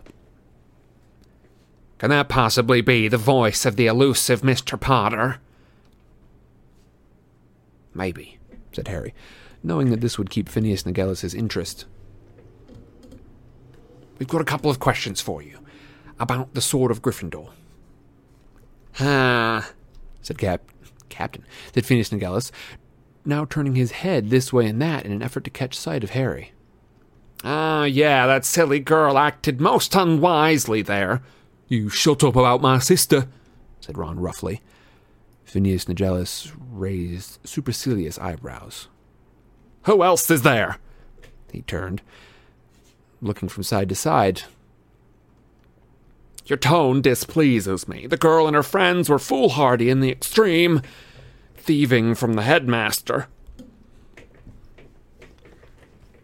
They weren't thieving, said Harry. That sword isn't Snape's. It belongs to Professor Snape's school, said Phineas Nigellus. Exactly what claim did the Weasley girl have on it? She deserved her punishment, as did that idiot Longbottom and the Lovegood oddity. Neville is not an idiot, and Luna is not an oddity, said Hermione. Where am I? Repeated Phineas Nigellus, starting to wrestle with the blindfold again. Where have you brought me? Why have you removed me from the house of my forebears? Never mind that. How did Snape punish Ginny, Neville, and Luna? Asked Harry urgently. Professor Snape sent them into the Forbidden Forest to do some work for the oaf Hagrid. Hagrid is not an oaf, said Hermione shrilly. Snape might have thought that was a punishment, said Harry. But Ginny, Neville, and Luna probably had a good laugh with Hagrid. The Forbidden Forest. They faced plenty worse than the Forbidden Forest. Big deal. He felt relieved. He had been imagining horrors. The Cruciatus Curse, at the very least. What we really want to know, Professor Black, is whether anyone else has taken out the sword at all. Maybe it's been taken away for cleaning or something.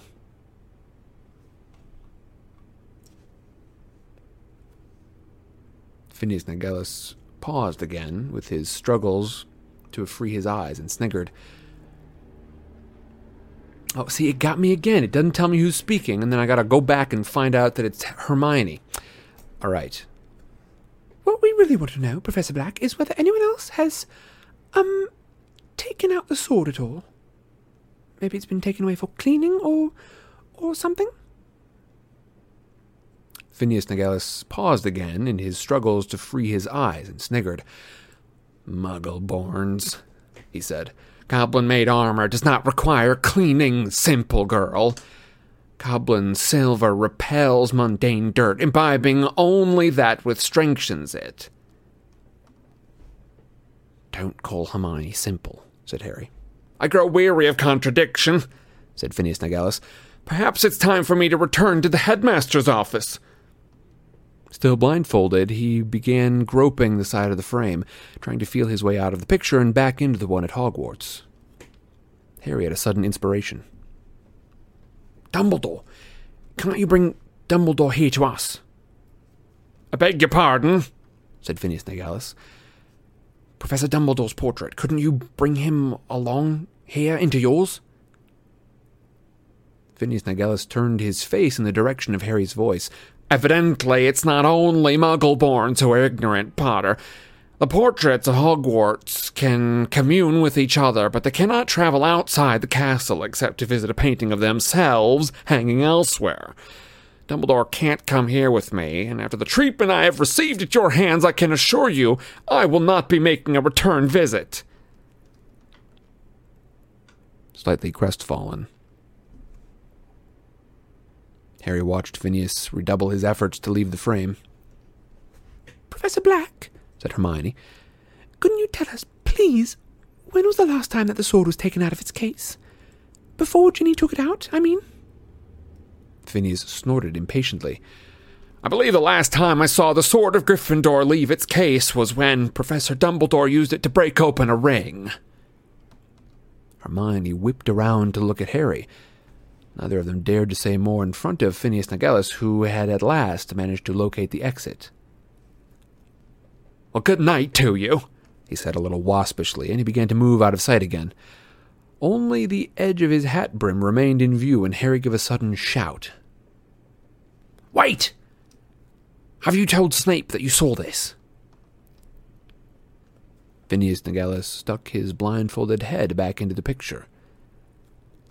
"Professor Snape has more important things on his mind than the many eccentricities of Albus Dumbledore. Goodbye, Potter." And with that, he vanished completely, leaving behind nothing but his murky backdrop. "Harry!" Hermione cried. "I know!" Harry shouted. Unable to contain himself, he punched the air. It was more than he had dared to hope for. He strode up and down the tent, feeling that he could have run a mile. He did not even feel hungry anymore. Hermione was squashing Phineas Nigellus's portrait back into the beaded bag. When she fastened the clasp, she threw the bag aside and raised a shining face to Harry.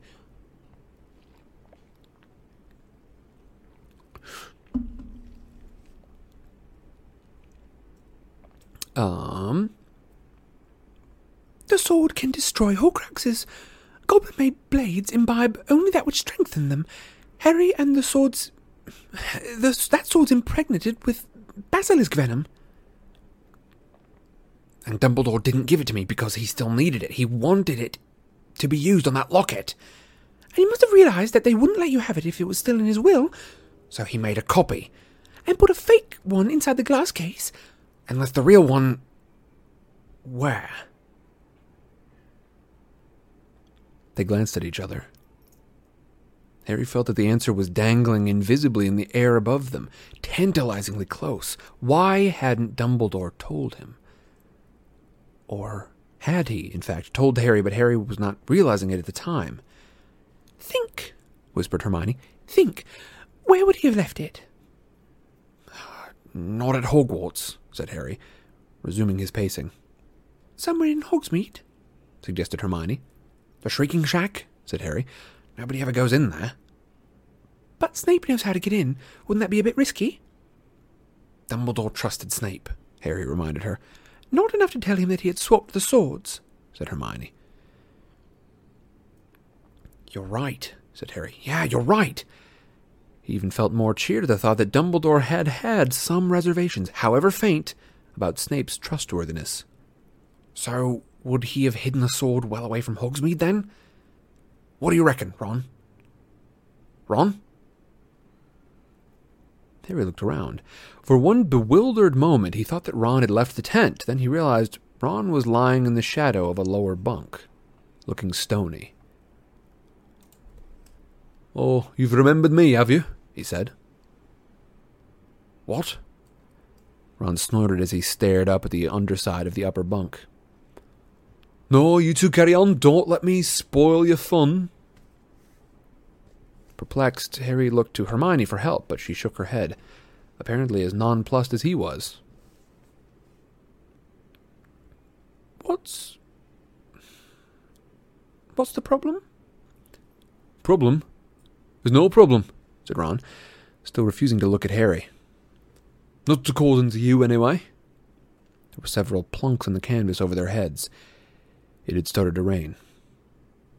"Well, obviously you've got a problem," said Harry. "Spit it out, will you?" Ron swung his long legs up off the bed and sat up. He looked mean, unlike himself. "All right, I'll spit it out. Don't expect me to skip up and down in the tent because there's some damn thing we've got to find. Just add it to the list of stuff that you don't know." "I don't know," repeated Harry. "I don't know?" Plunk, plunk, plunk. The rain was falling harder and heavier. It pattered on the leaf-strewn bank all around them and the river chattering through the dark. Dread doused Harry's jubilation. Ron was saying exactly what he had feared and suspected him to be thinking. "It's not like I'm not having the time of my life here," said Ron. You know, with my arm mangled and having nothing to eat, freezing my backside off every night. I just hoped, you know, after we'd been running around a few weeks that we'd have achieved something. Ron? Hermione said, but in such a quiet voice that Ron could pretend not to have heard it over the loud tattoo that the rain was now beating on the tent. I thought you knew what you'd signed up for, said Harry. Yeah, I thought I did too. So what part of it isn't living up to your expectations? Asked Harry. Anger was coming to his defense now. Did you think that we'd be staying in 5-star hotels, finding a Horcrux every other day? Did you think you'd be back to Mummy by Christmas? I thought that you knew what you were doing. We both did, shouted Ron, standing up, and his words pierced Harry like scalding knives. We thought Dumbledore had told you what to do. We thought that you had a real plan. Ron! said Hermione, this time clearly audible over the rain thundering on the roof of the tent. But again, he ignored her. Well, I'm sorry to have let you down, said Harry, his voice quite calm even though he felt hollow, inadequate. I've been straight with you from the start.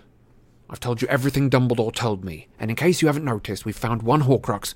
Yeah, and we're about as near to getting rid of it as we are to finding the rest of them. Nowhere effing near, in other words. Take off the locket, Ron, Hermione said, her voice unnaturally high. Please take it off. You wouldn't be talking like this if you hadn't been wearing it all day. Yes, he would, said Harry, who did not want excuses made for Ron. You think I haven't noticed the two of you whispering behind my back? Do you think I didn't guess what you were thinking?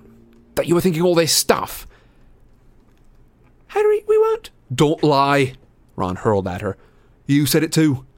You said that you were disappointed. You said that you thought that he had a bit more to go on than... I didn't say it like that. Harry, I didn't, she cried. The rain was pounding the tent. Tears were pouring down Hermione's face, and the excitement of a few short minutes before had vanished as if it had never been.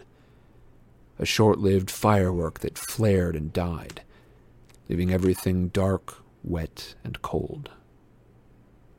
The sword of Gryffindor was hidden they knew not where, and they were 3 teenagers in a tent whose only achievement was not yet to be dead. So why are you still here? Harry asked Ron. Search me, said Ron. Go home then, said Harry. Maybe I will, shouted Ron, and he took several steps toward Harry, who did not back away. Didn't you hear what they said about my sister? But you don't give a rat's fart, do you? It's only the Forbidden Forest. Harry, I've faced worse. Potter doesn't care what happens in there. Well, I do, all right? Giant spiders and mental stuff. I was only saying she was with the others. They were with Hagrid. Yeah, I get it. You don't care. What about the rest of my family? The Weasleys don't need another kid injured. Did you hear that? Yes, But it didn't bother what it meant, though. Ron, said Hermione, forcing her way between them. I don't think it means that anything new has happened, anything that we don't already know about. Think, Ron, Bill's already scarred. Plenty of people must have seen that George has lost an ear by now, and you're supposed to be in your deathbed with Spattergroit. I'm sure that's all that he meant. Oh, you're sure, are you? Well, all right then, I won't bother myself about it. It's all right for you two, with your parents safely out of the way. My parents are dead, Harry bellowed. And mine could be going the same way, yelled Ron. Then go, roared Harry. Go back to them, pretend that you've got over your Spattergroit and Mummy will be able to feed you up and... Ron made a sudden movement. Harry reacted, but before either of them had their wands clear of the owner's pocket, Hermione had raised her own. Protego! She cried, and an invisible shield expanded between her and Harry on one side and Ron on the other. All of them were forced backwards a few steps by the strength of the spell, and Harry and Ron glared at each other from the side of the transparent barrier, as though they were seeing each other clearly for the first time. Harry felt a corrosive hatred toward Ron. Something had broken between them. Leave the Horcrux, Harry said. Ron wrenched the chain over his head and cast the locket into a nearby chair. He turned to Hermione. What are you doing? What do you mean? Are you staying or what? She looked anguished. Yes. Yes, I'm staying, Ron. We said that we would go with Harry, that we would help. I gets it. You choose him. Ron, no! Please, come back! Come back! She was impeded by her own shield charm. By the time she had removed it, he was already storming into the night. Harry stood still and silent, listening to her sobbing and calling Ron's name amidst the trees. After a few minutes, she returned, her sopping hair plastered to her face. He's gone. Disapparated. She threw herself into a chair, curled up, and started to cry. Harry felt dazed. He stood up, picked up the Horcrux, and placed it around his own neck. He dragged blankets off of Ron's bunk and threw them over to Hermione. Then he climbed onto his own bed and stared up at the dark canvas roof, listening to the pounding of the rain.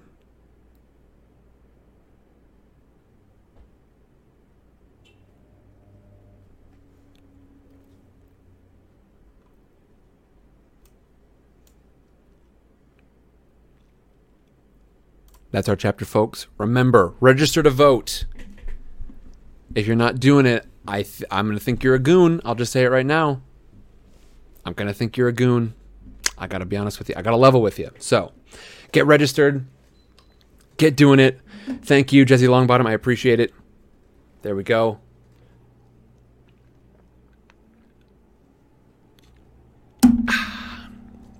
Everyone, thank you very much for being with me today. Folks, I hope you are all doing well. This was a tough chapter, wasn't it? We had a hard one here. If you are just joining us now, I will remind you all, this is the end of our 2 chapters for tonight. I very much appreciate you stopping in. We're still going to be doing some bad beans after this, so we're going to be having some fun all the same. However, we are finished up for the night. If you are looking for this chapter, as soon as the stream is over, you should be able to find this here on Twitch for the next 2 weeks. And if not here, then you can catch up over on YouTube. It'll be up there in 1 week. If you are watching this on YouTube right now, hello and welcome. You can go ahead and if you found when the premiere is for this video, come back exactly 24 hours afterward, and you can find the live version on Twitch.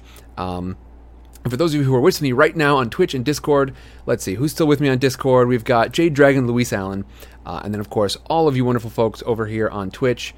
Jade Dragon, fantastic. Got your mail-in ballot requested. Wonderful. Yeah, don't forget to do it, folks. Don't forget. Yeah, Jade Dragon, thank you very much. And I saw somebody saying that you've been registered for 5 years. Well done. I didn't catch the name before it disappeared. But folks, thank you very much for being here. It's time for some bad beans, isn't it? While I go get my my lovely assistant, I am going to put my my schedule for October back on the screen. There we go. Go ahead and take a look at this. Go ahead and screen cap it. I will be posting it in the Discord as well and all over the place, YouTube, etc. But as you can see, we have got some plans. So this is going to be the schedule for October. I've done some learning, and I think it's going to be helpful for y'all to kind of know what's coming up. So you can find this information here. You can ask me questions about it over on Discord. I very much look forward to the month of October, and I will be right back. I got to go get my lovely assistant. Just a moment. Bye-bye. Well, not bye-bye. See, that's my sign-off. I can't say bye-bye. I'll be right back. Thanks, Dementor Slayer. I appreciate it. Just a mo.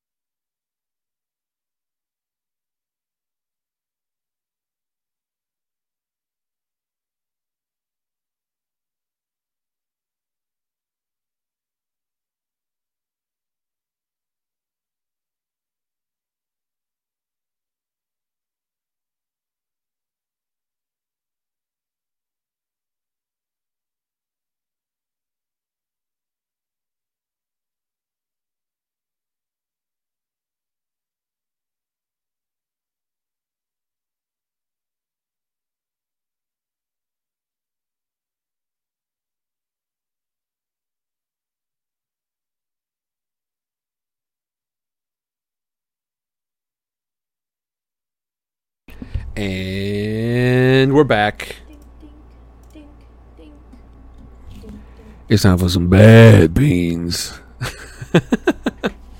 Okay, everyone. Now, you have seen the system before, many of you. For those of you who have not, you know what? Let's start from, for anyone who doesn't know who I am or what this is. Hi, my name is Sam. This is Sidecar Stories. And, just do it real quick, just pull the Band-Aid off. I stream Tuesday through Friday. We'll talk about the schedule in just a second here. But this particular part of the stream is Bad Beans. This is where I eat Birdie Bot's every flavor beans, and I try to guess what they are. I go in for a blind taste test. Some of these are... I don't know if we've got any of the what do we call them? The gross beans? The yucky beans? We might have a few, but mostly what we've got for Bad Beans right now are the incredibly spicy ones. So we're short on the stink bug and such. What? Okay. We're short on stink bug and such, but we've got plenty of very hot beans, and so far I think I've only gotten like a 3 out of 5 on the spicy scale, right? Is that the sriracha? Oh boy, oh boy, oh boy, oh boy, oh boy, oh boy, oh boy. Thanks for the bits, Memnite. Y'all can help Memnite brew up a good batch of potion here. And in front of this funny art that Jade Hallett made quite a while ago, and I did not apply it properly right here where it belongs, where it deserves to be, until very recently. So, with that said, folks, let's try some bad beans, shall we? Let's see. What am I going to use as a blindfold? Your hat? Nah, I don't want to use my hat. My scarf will be hanging up in the closet. Oh, that'll work just fine. Perfect. It's covered in cat hair. Cool. Cool. Also, it's in a knot. I'm not going to be able to get this over my head. Mama Porkchop has subscribed for a second month. Thank you very much for being here. And thanks for coming back. Thanks for going through 1 month and being like, yeah, that's worth it. I'll do that again. Okay, folks. Here we go. I'm back on that, oh boy, what's the professor's name? Oh no. Quirrell. I'm on that Professor Quirrell grind again. Alright, this will be sufficient. Folks, you can add beans to the bean pile by promoting the show. For this particular one, it is with my handle, just at Sidecar Stories. I pay attention mostly to Twitter and Instagram, but if you want to promote the show, you can use my handle and the hashtag HPOutloud, and you can add extra beans to the pile. For our first bean of the night, I'll just go. I'm gonna start to go through my schedule as usual. Look at this. I make a great Professor Quirrell. Look at me, Professor Quirrell. So to start off my schedule, I don't stream on Mondays. There it is. Rowlett, thank you very much for being here. Get some sleep. It was good to have you here. I appreciate you coming in, and I hope to see you again soon. This one, okay, so right now, it's very vanilla-y, but I got a big, like, pear or something flavor up at the top there. It's like a vanilla pear. I recognize this. Hold on. Oh, what is this? It's some very mellow fruit. I don't think it's mango. Is it going to be like peach or something? I can't think of it, and as soon as it happens, I'm going to know that I did bad. I did a big dumb, but I'm going to go with peach. Is it peach? It's not peach, it's watermelon. Watermelon? Yeah. That's what it is. It's the taste of fake watermelon. That's absolutely what it is. It doesn't taste like... That zebra stripe gum. Yeah, the zebra stripe, exactly. Typically, like, I mean, you'll know the flavors that are like this. Banana is a big one, but there are some flavors where it's like, yeah, green apple tastes roughly like a green apple, etc. Watermelon flavor does not taste like watermelon. Okay.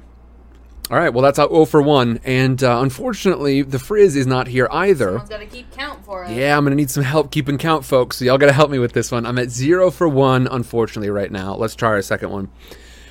Continuing on our schedule, on Tuesdays, we've got Vintage Sidecar. Right now, we are going through Frankenstein. We're starting to look at the end here, and I'm actually considering taking a vote for our next series, our next Vintage Sidecar, but someone, thank you very much, has presented a very good idea that if we start reading right after Frankenstein, we could be finished with A Christmas Carol just in time for Christmas.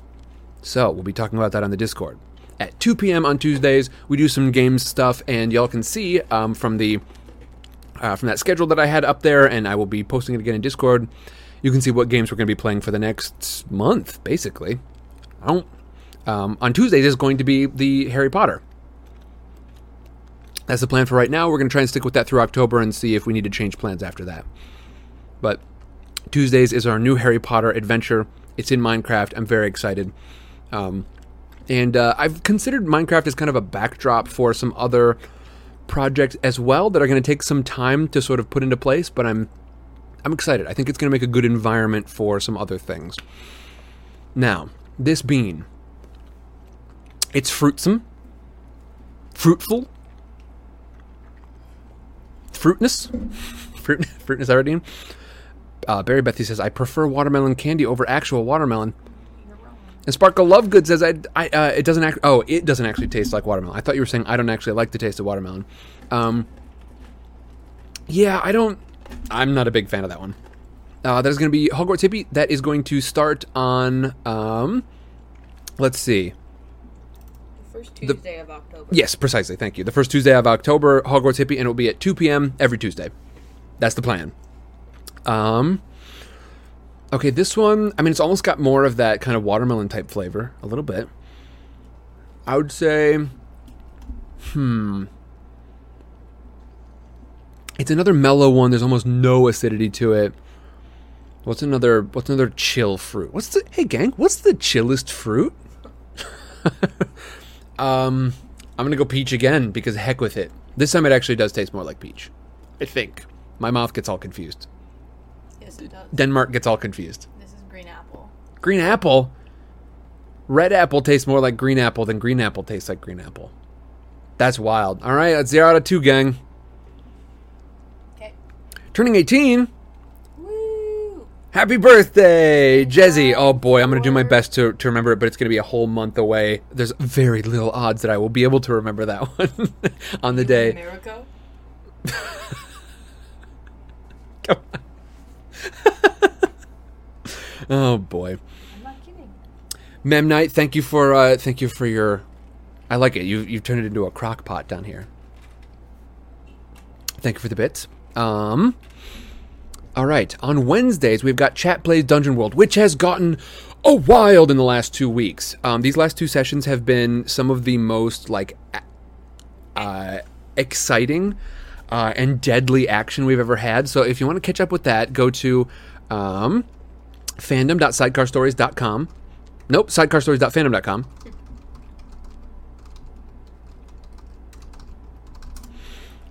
And I want to give a shout out to 2 folks who don't actually typically come in for the Harry Potter stuff, but a shout out to Sander for doing a lot of the work that has been so helpful with the wiki. And of course, Hen the Pen, as I think her new username is on Twitch. But Henny has built the bot that makes it possible. And y'all might see on the 2nd, we're going to be having a session 0 for a game called Kids on Bikes. Woo! Kids on Bikes is a super simple but very, very fun RPG that is designed to tell stories in the same kind of genre as Kids on Bikes. Kids on Bikes. What's the name of it? Stranger Things. Stranger Things or E.T. Or if you love any of those old movies where it's like it's the 80s and a bunch of kids have to solve problems together, sometimes supernatural, sometimes it's aliens, sometimes whatever. It's super fun stories, and we're going to be doing a session 0 for it. And a session 0 is the time when we do a lot of our planning. So if you like that sort of like world building process, and if you want to help us build a small town where we can have some adventures, come back on the 2nd. It's a Friday, and we're going to be doing that at 2 p.m. I'm very much looking forward to it. We're going to start at 2 p.m., and then once some of our folks get in, they are going to be joining us later on. But we have got me, some folks that you know. We've got me, Mama Cass, and Tuna, and Miss Frizz. So you will be hearing us all there. You won't be seeing us, but you can't see me. But there's no problem, Memnite. Don't worry about it. yeah, that'll be the second. And don't forget, every Wednesday, Chat Plays Dungeon World. I should almost do a video on the great stories that are being told in RPGs right now, because I've enjoyed them quite as much as some of the written stuff that I've read. Now, let's see. This one's not a great bean. I think it's designed to be a good one, but I do not care for it. It's not treating me very well. I would say I'm looking at like... no problem, Memnite. You're just trying to test out all the possible little gifts for it. Well, and you gotta fill it slowly, otherwise it explodes. Okay, I got you. You're going for one big explosion at the end. Jesse, you do not need to be at your computer. You can play via mobile. Also, it can be a lot of fun to just like hang out and watch. Got you, Mem Night. I get it. The old system with mix play didn't require a computer, but it was much more helpful. With this one, it's just entirely via chat. We use chat commands, or sometimes you can just show up and hang out and contribute when you feel like it. You don't have to be like playing the whole time. I would definitely say for anybody who just likes listening to kind of fantasy style stories, this is a great way to check out some fantastic characters with some really cool lore. I think it's some of the best world building I've ever done for a campaign, so come and check it out. I have no idea what this bean is.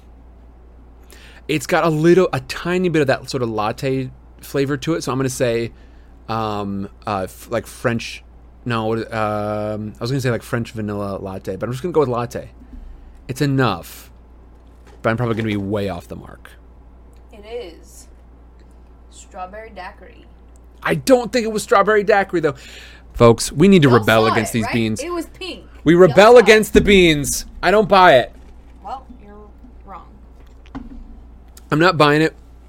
We're not gonna take it. No, we're not gonna take it.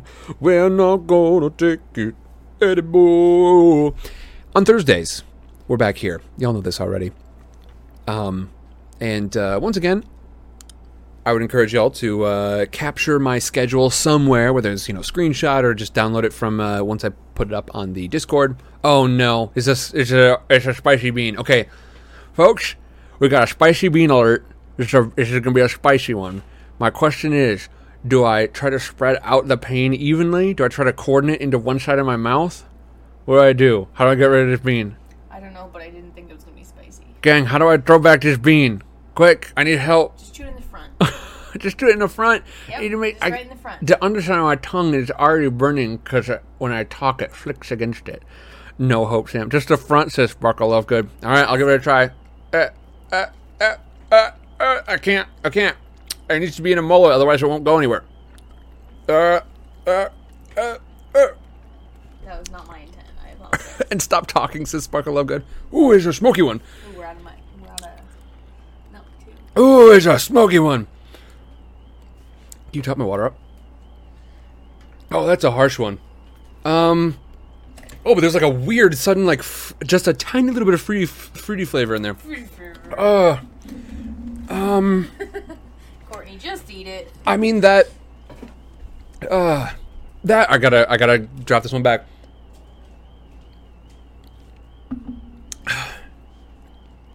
Oof. And I can't tell, my glasses get all smudged from putting my blindfold on and off, but I can't tell between that and when my eyes are watering. Ugh.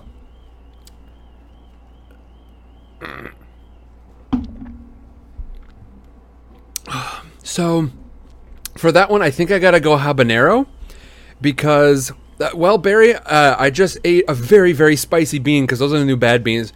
Oh, man. My tongue is on fire. It's mostly the left half, because I tried to kind of keep it cordoned off. I tried up in the front. It wasn't working. It was just me, just eat at the bean. I do apologize. Oh. The spicy ones typically have, spots on them. I thought that one was going to be, cherry or cinnamon or something. The habanero, or excuse me, the jalapeno bean was much worse than most of the jalapenos that I've eaten. But this one is sticking around, so I think this one's jalapeno.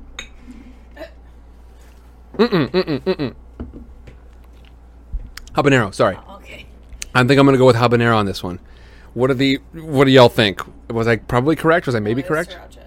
With sriracha, That is the least hot one. it didn't taste like sriracha at all. No, they don't taste. I don't think they taste like it.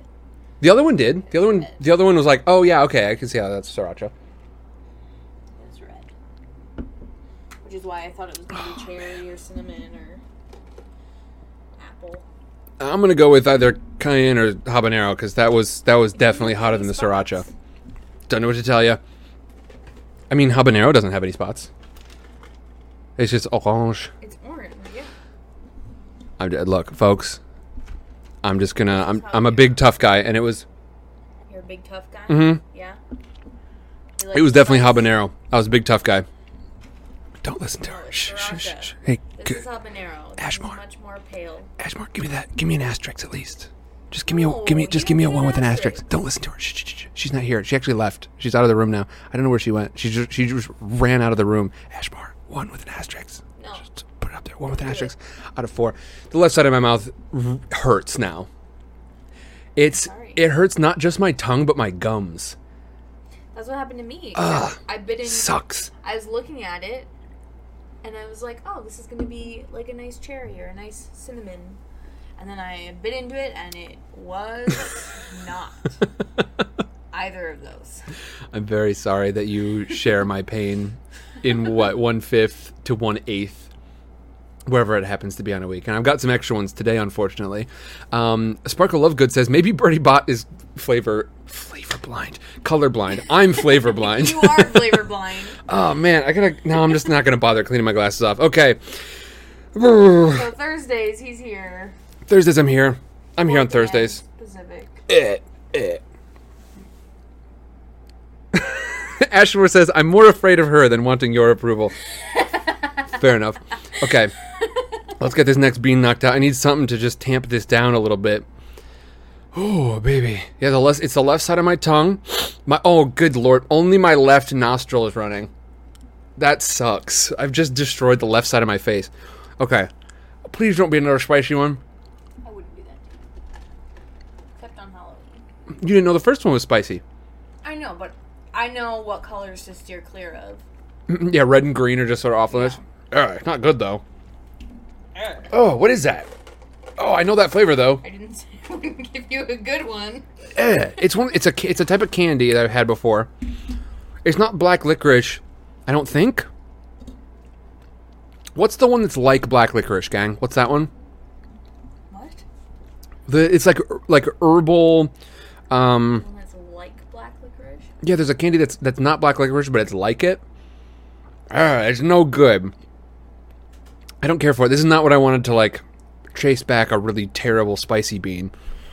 I will accept candy that's like black licorice, and then if I say the name and you're like, oh, that's it, then you can have an asterisk. Well, I don't know its name. That's what I'm saying. I know, but if I say the name and you're like, that's it. Okay, you can give it a shot. Is that the guess you want? Yeah, I gotta go with it. Yeah, I think so. How about black licorice? Is it black licorice? Okay. Okay. All right. Fair enough. You don't get an asterisk for that one.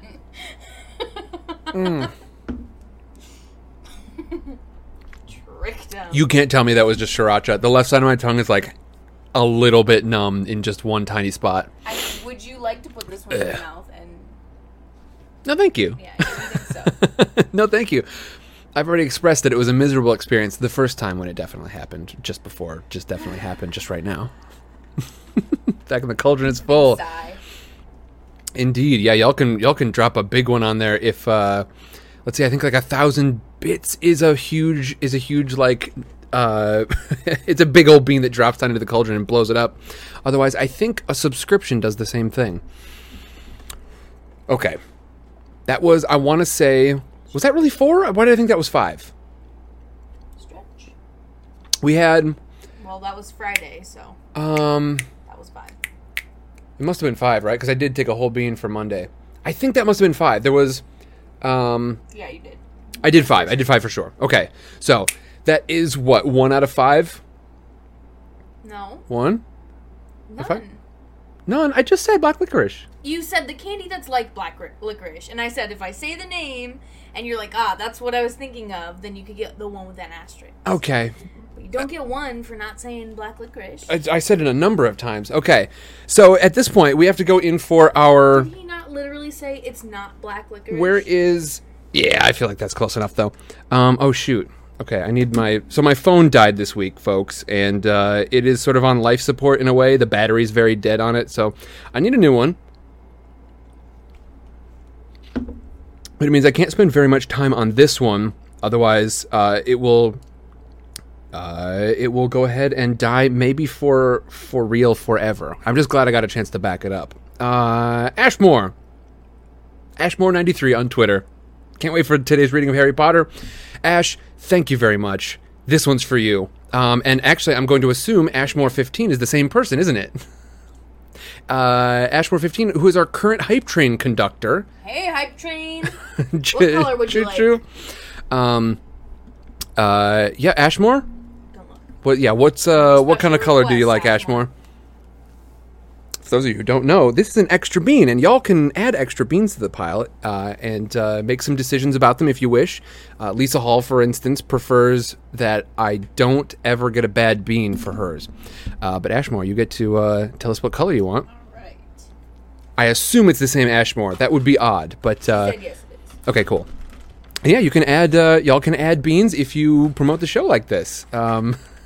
I keep an eye on Twitter and Instagram, and I keep an eye on my handle and the HP Out Loud hashtag. Sorry, I sound like such a boomer. What'd you say? Oh, so it's not a common color. I feel like this is going to be. My prediction is that it's going to be. Well, I feel like. The primary colors are typically pretty close to the top. I gotta go with something like... I promise. I'm sorry, I promise. Like pink or something. Just something there's not many beans of that I can think of. Alright. She's like covering up the... Why are you covering that up? Because you'll see colors. Oh, I got you, okay. The process of eliminate. Don't look. You were literally reading it. Yeah, I mean, I was reading it. It's instinctual. Okay, let's see. How sad. You already know. I might. Fun. How sad. I might know what it is. Oh, there's no fun. I mean, I'm definitely getting grape. For sure. I am indeed. You're covering up the wrong thing. I mean, I'm getting mostly grape somehow. Is berry blue? Is berry blue? Yeah. You couldn't find a blue one near the top? No. Yeah, there aren't a lot on there, are there? No, I had to dig. Okay, well, I'm surprised. I would have been. There are a ton of yellowish ones, aren't there? Yeah. Well, it's because there are. Let's see. 1, 2, 3. I did get busted. 4, I pretty much did, didn't I? 6 beans that are yellow. 7 beans that are yellowish in color. I think I like this look. It's a look. This is how I'm gonna go outside in 4 months. That's wishful thinking. What is this? Sucker Punch? This is my Sucker Punch look. I don't know if any of y'all have seen that movie, but let's see. I watched it 0.9 times. I did not even finish the whole thing. It was good, but okay. Anyway, yeah, I think we had. So that one was from Twitter, and I believe we got one from Instagram as well. Let me see.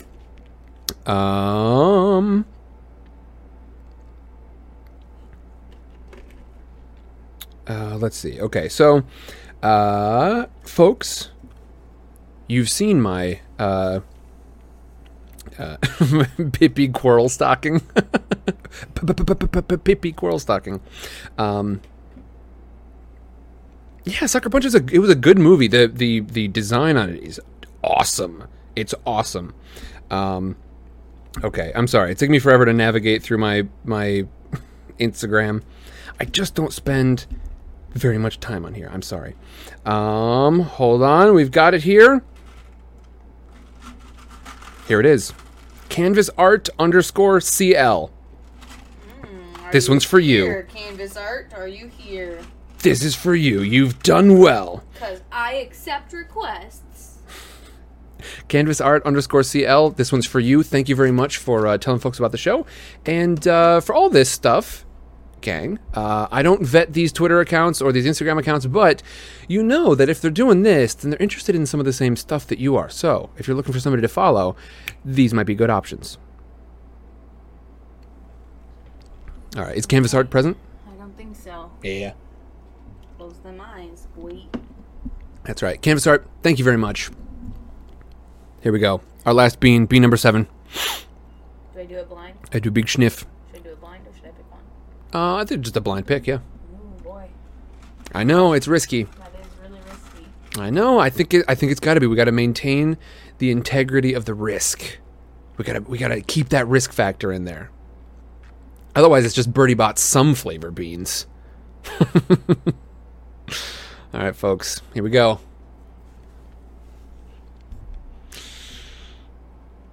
Why are you making that face?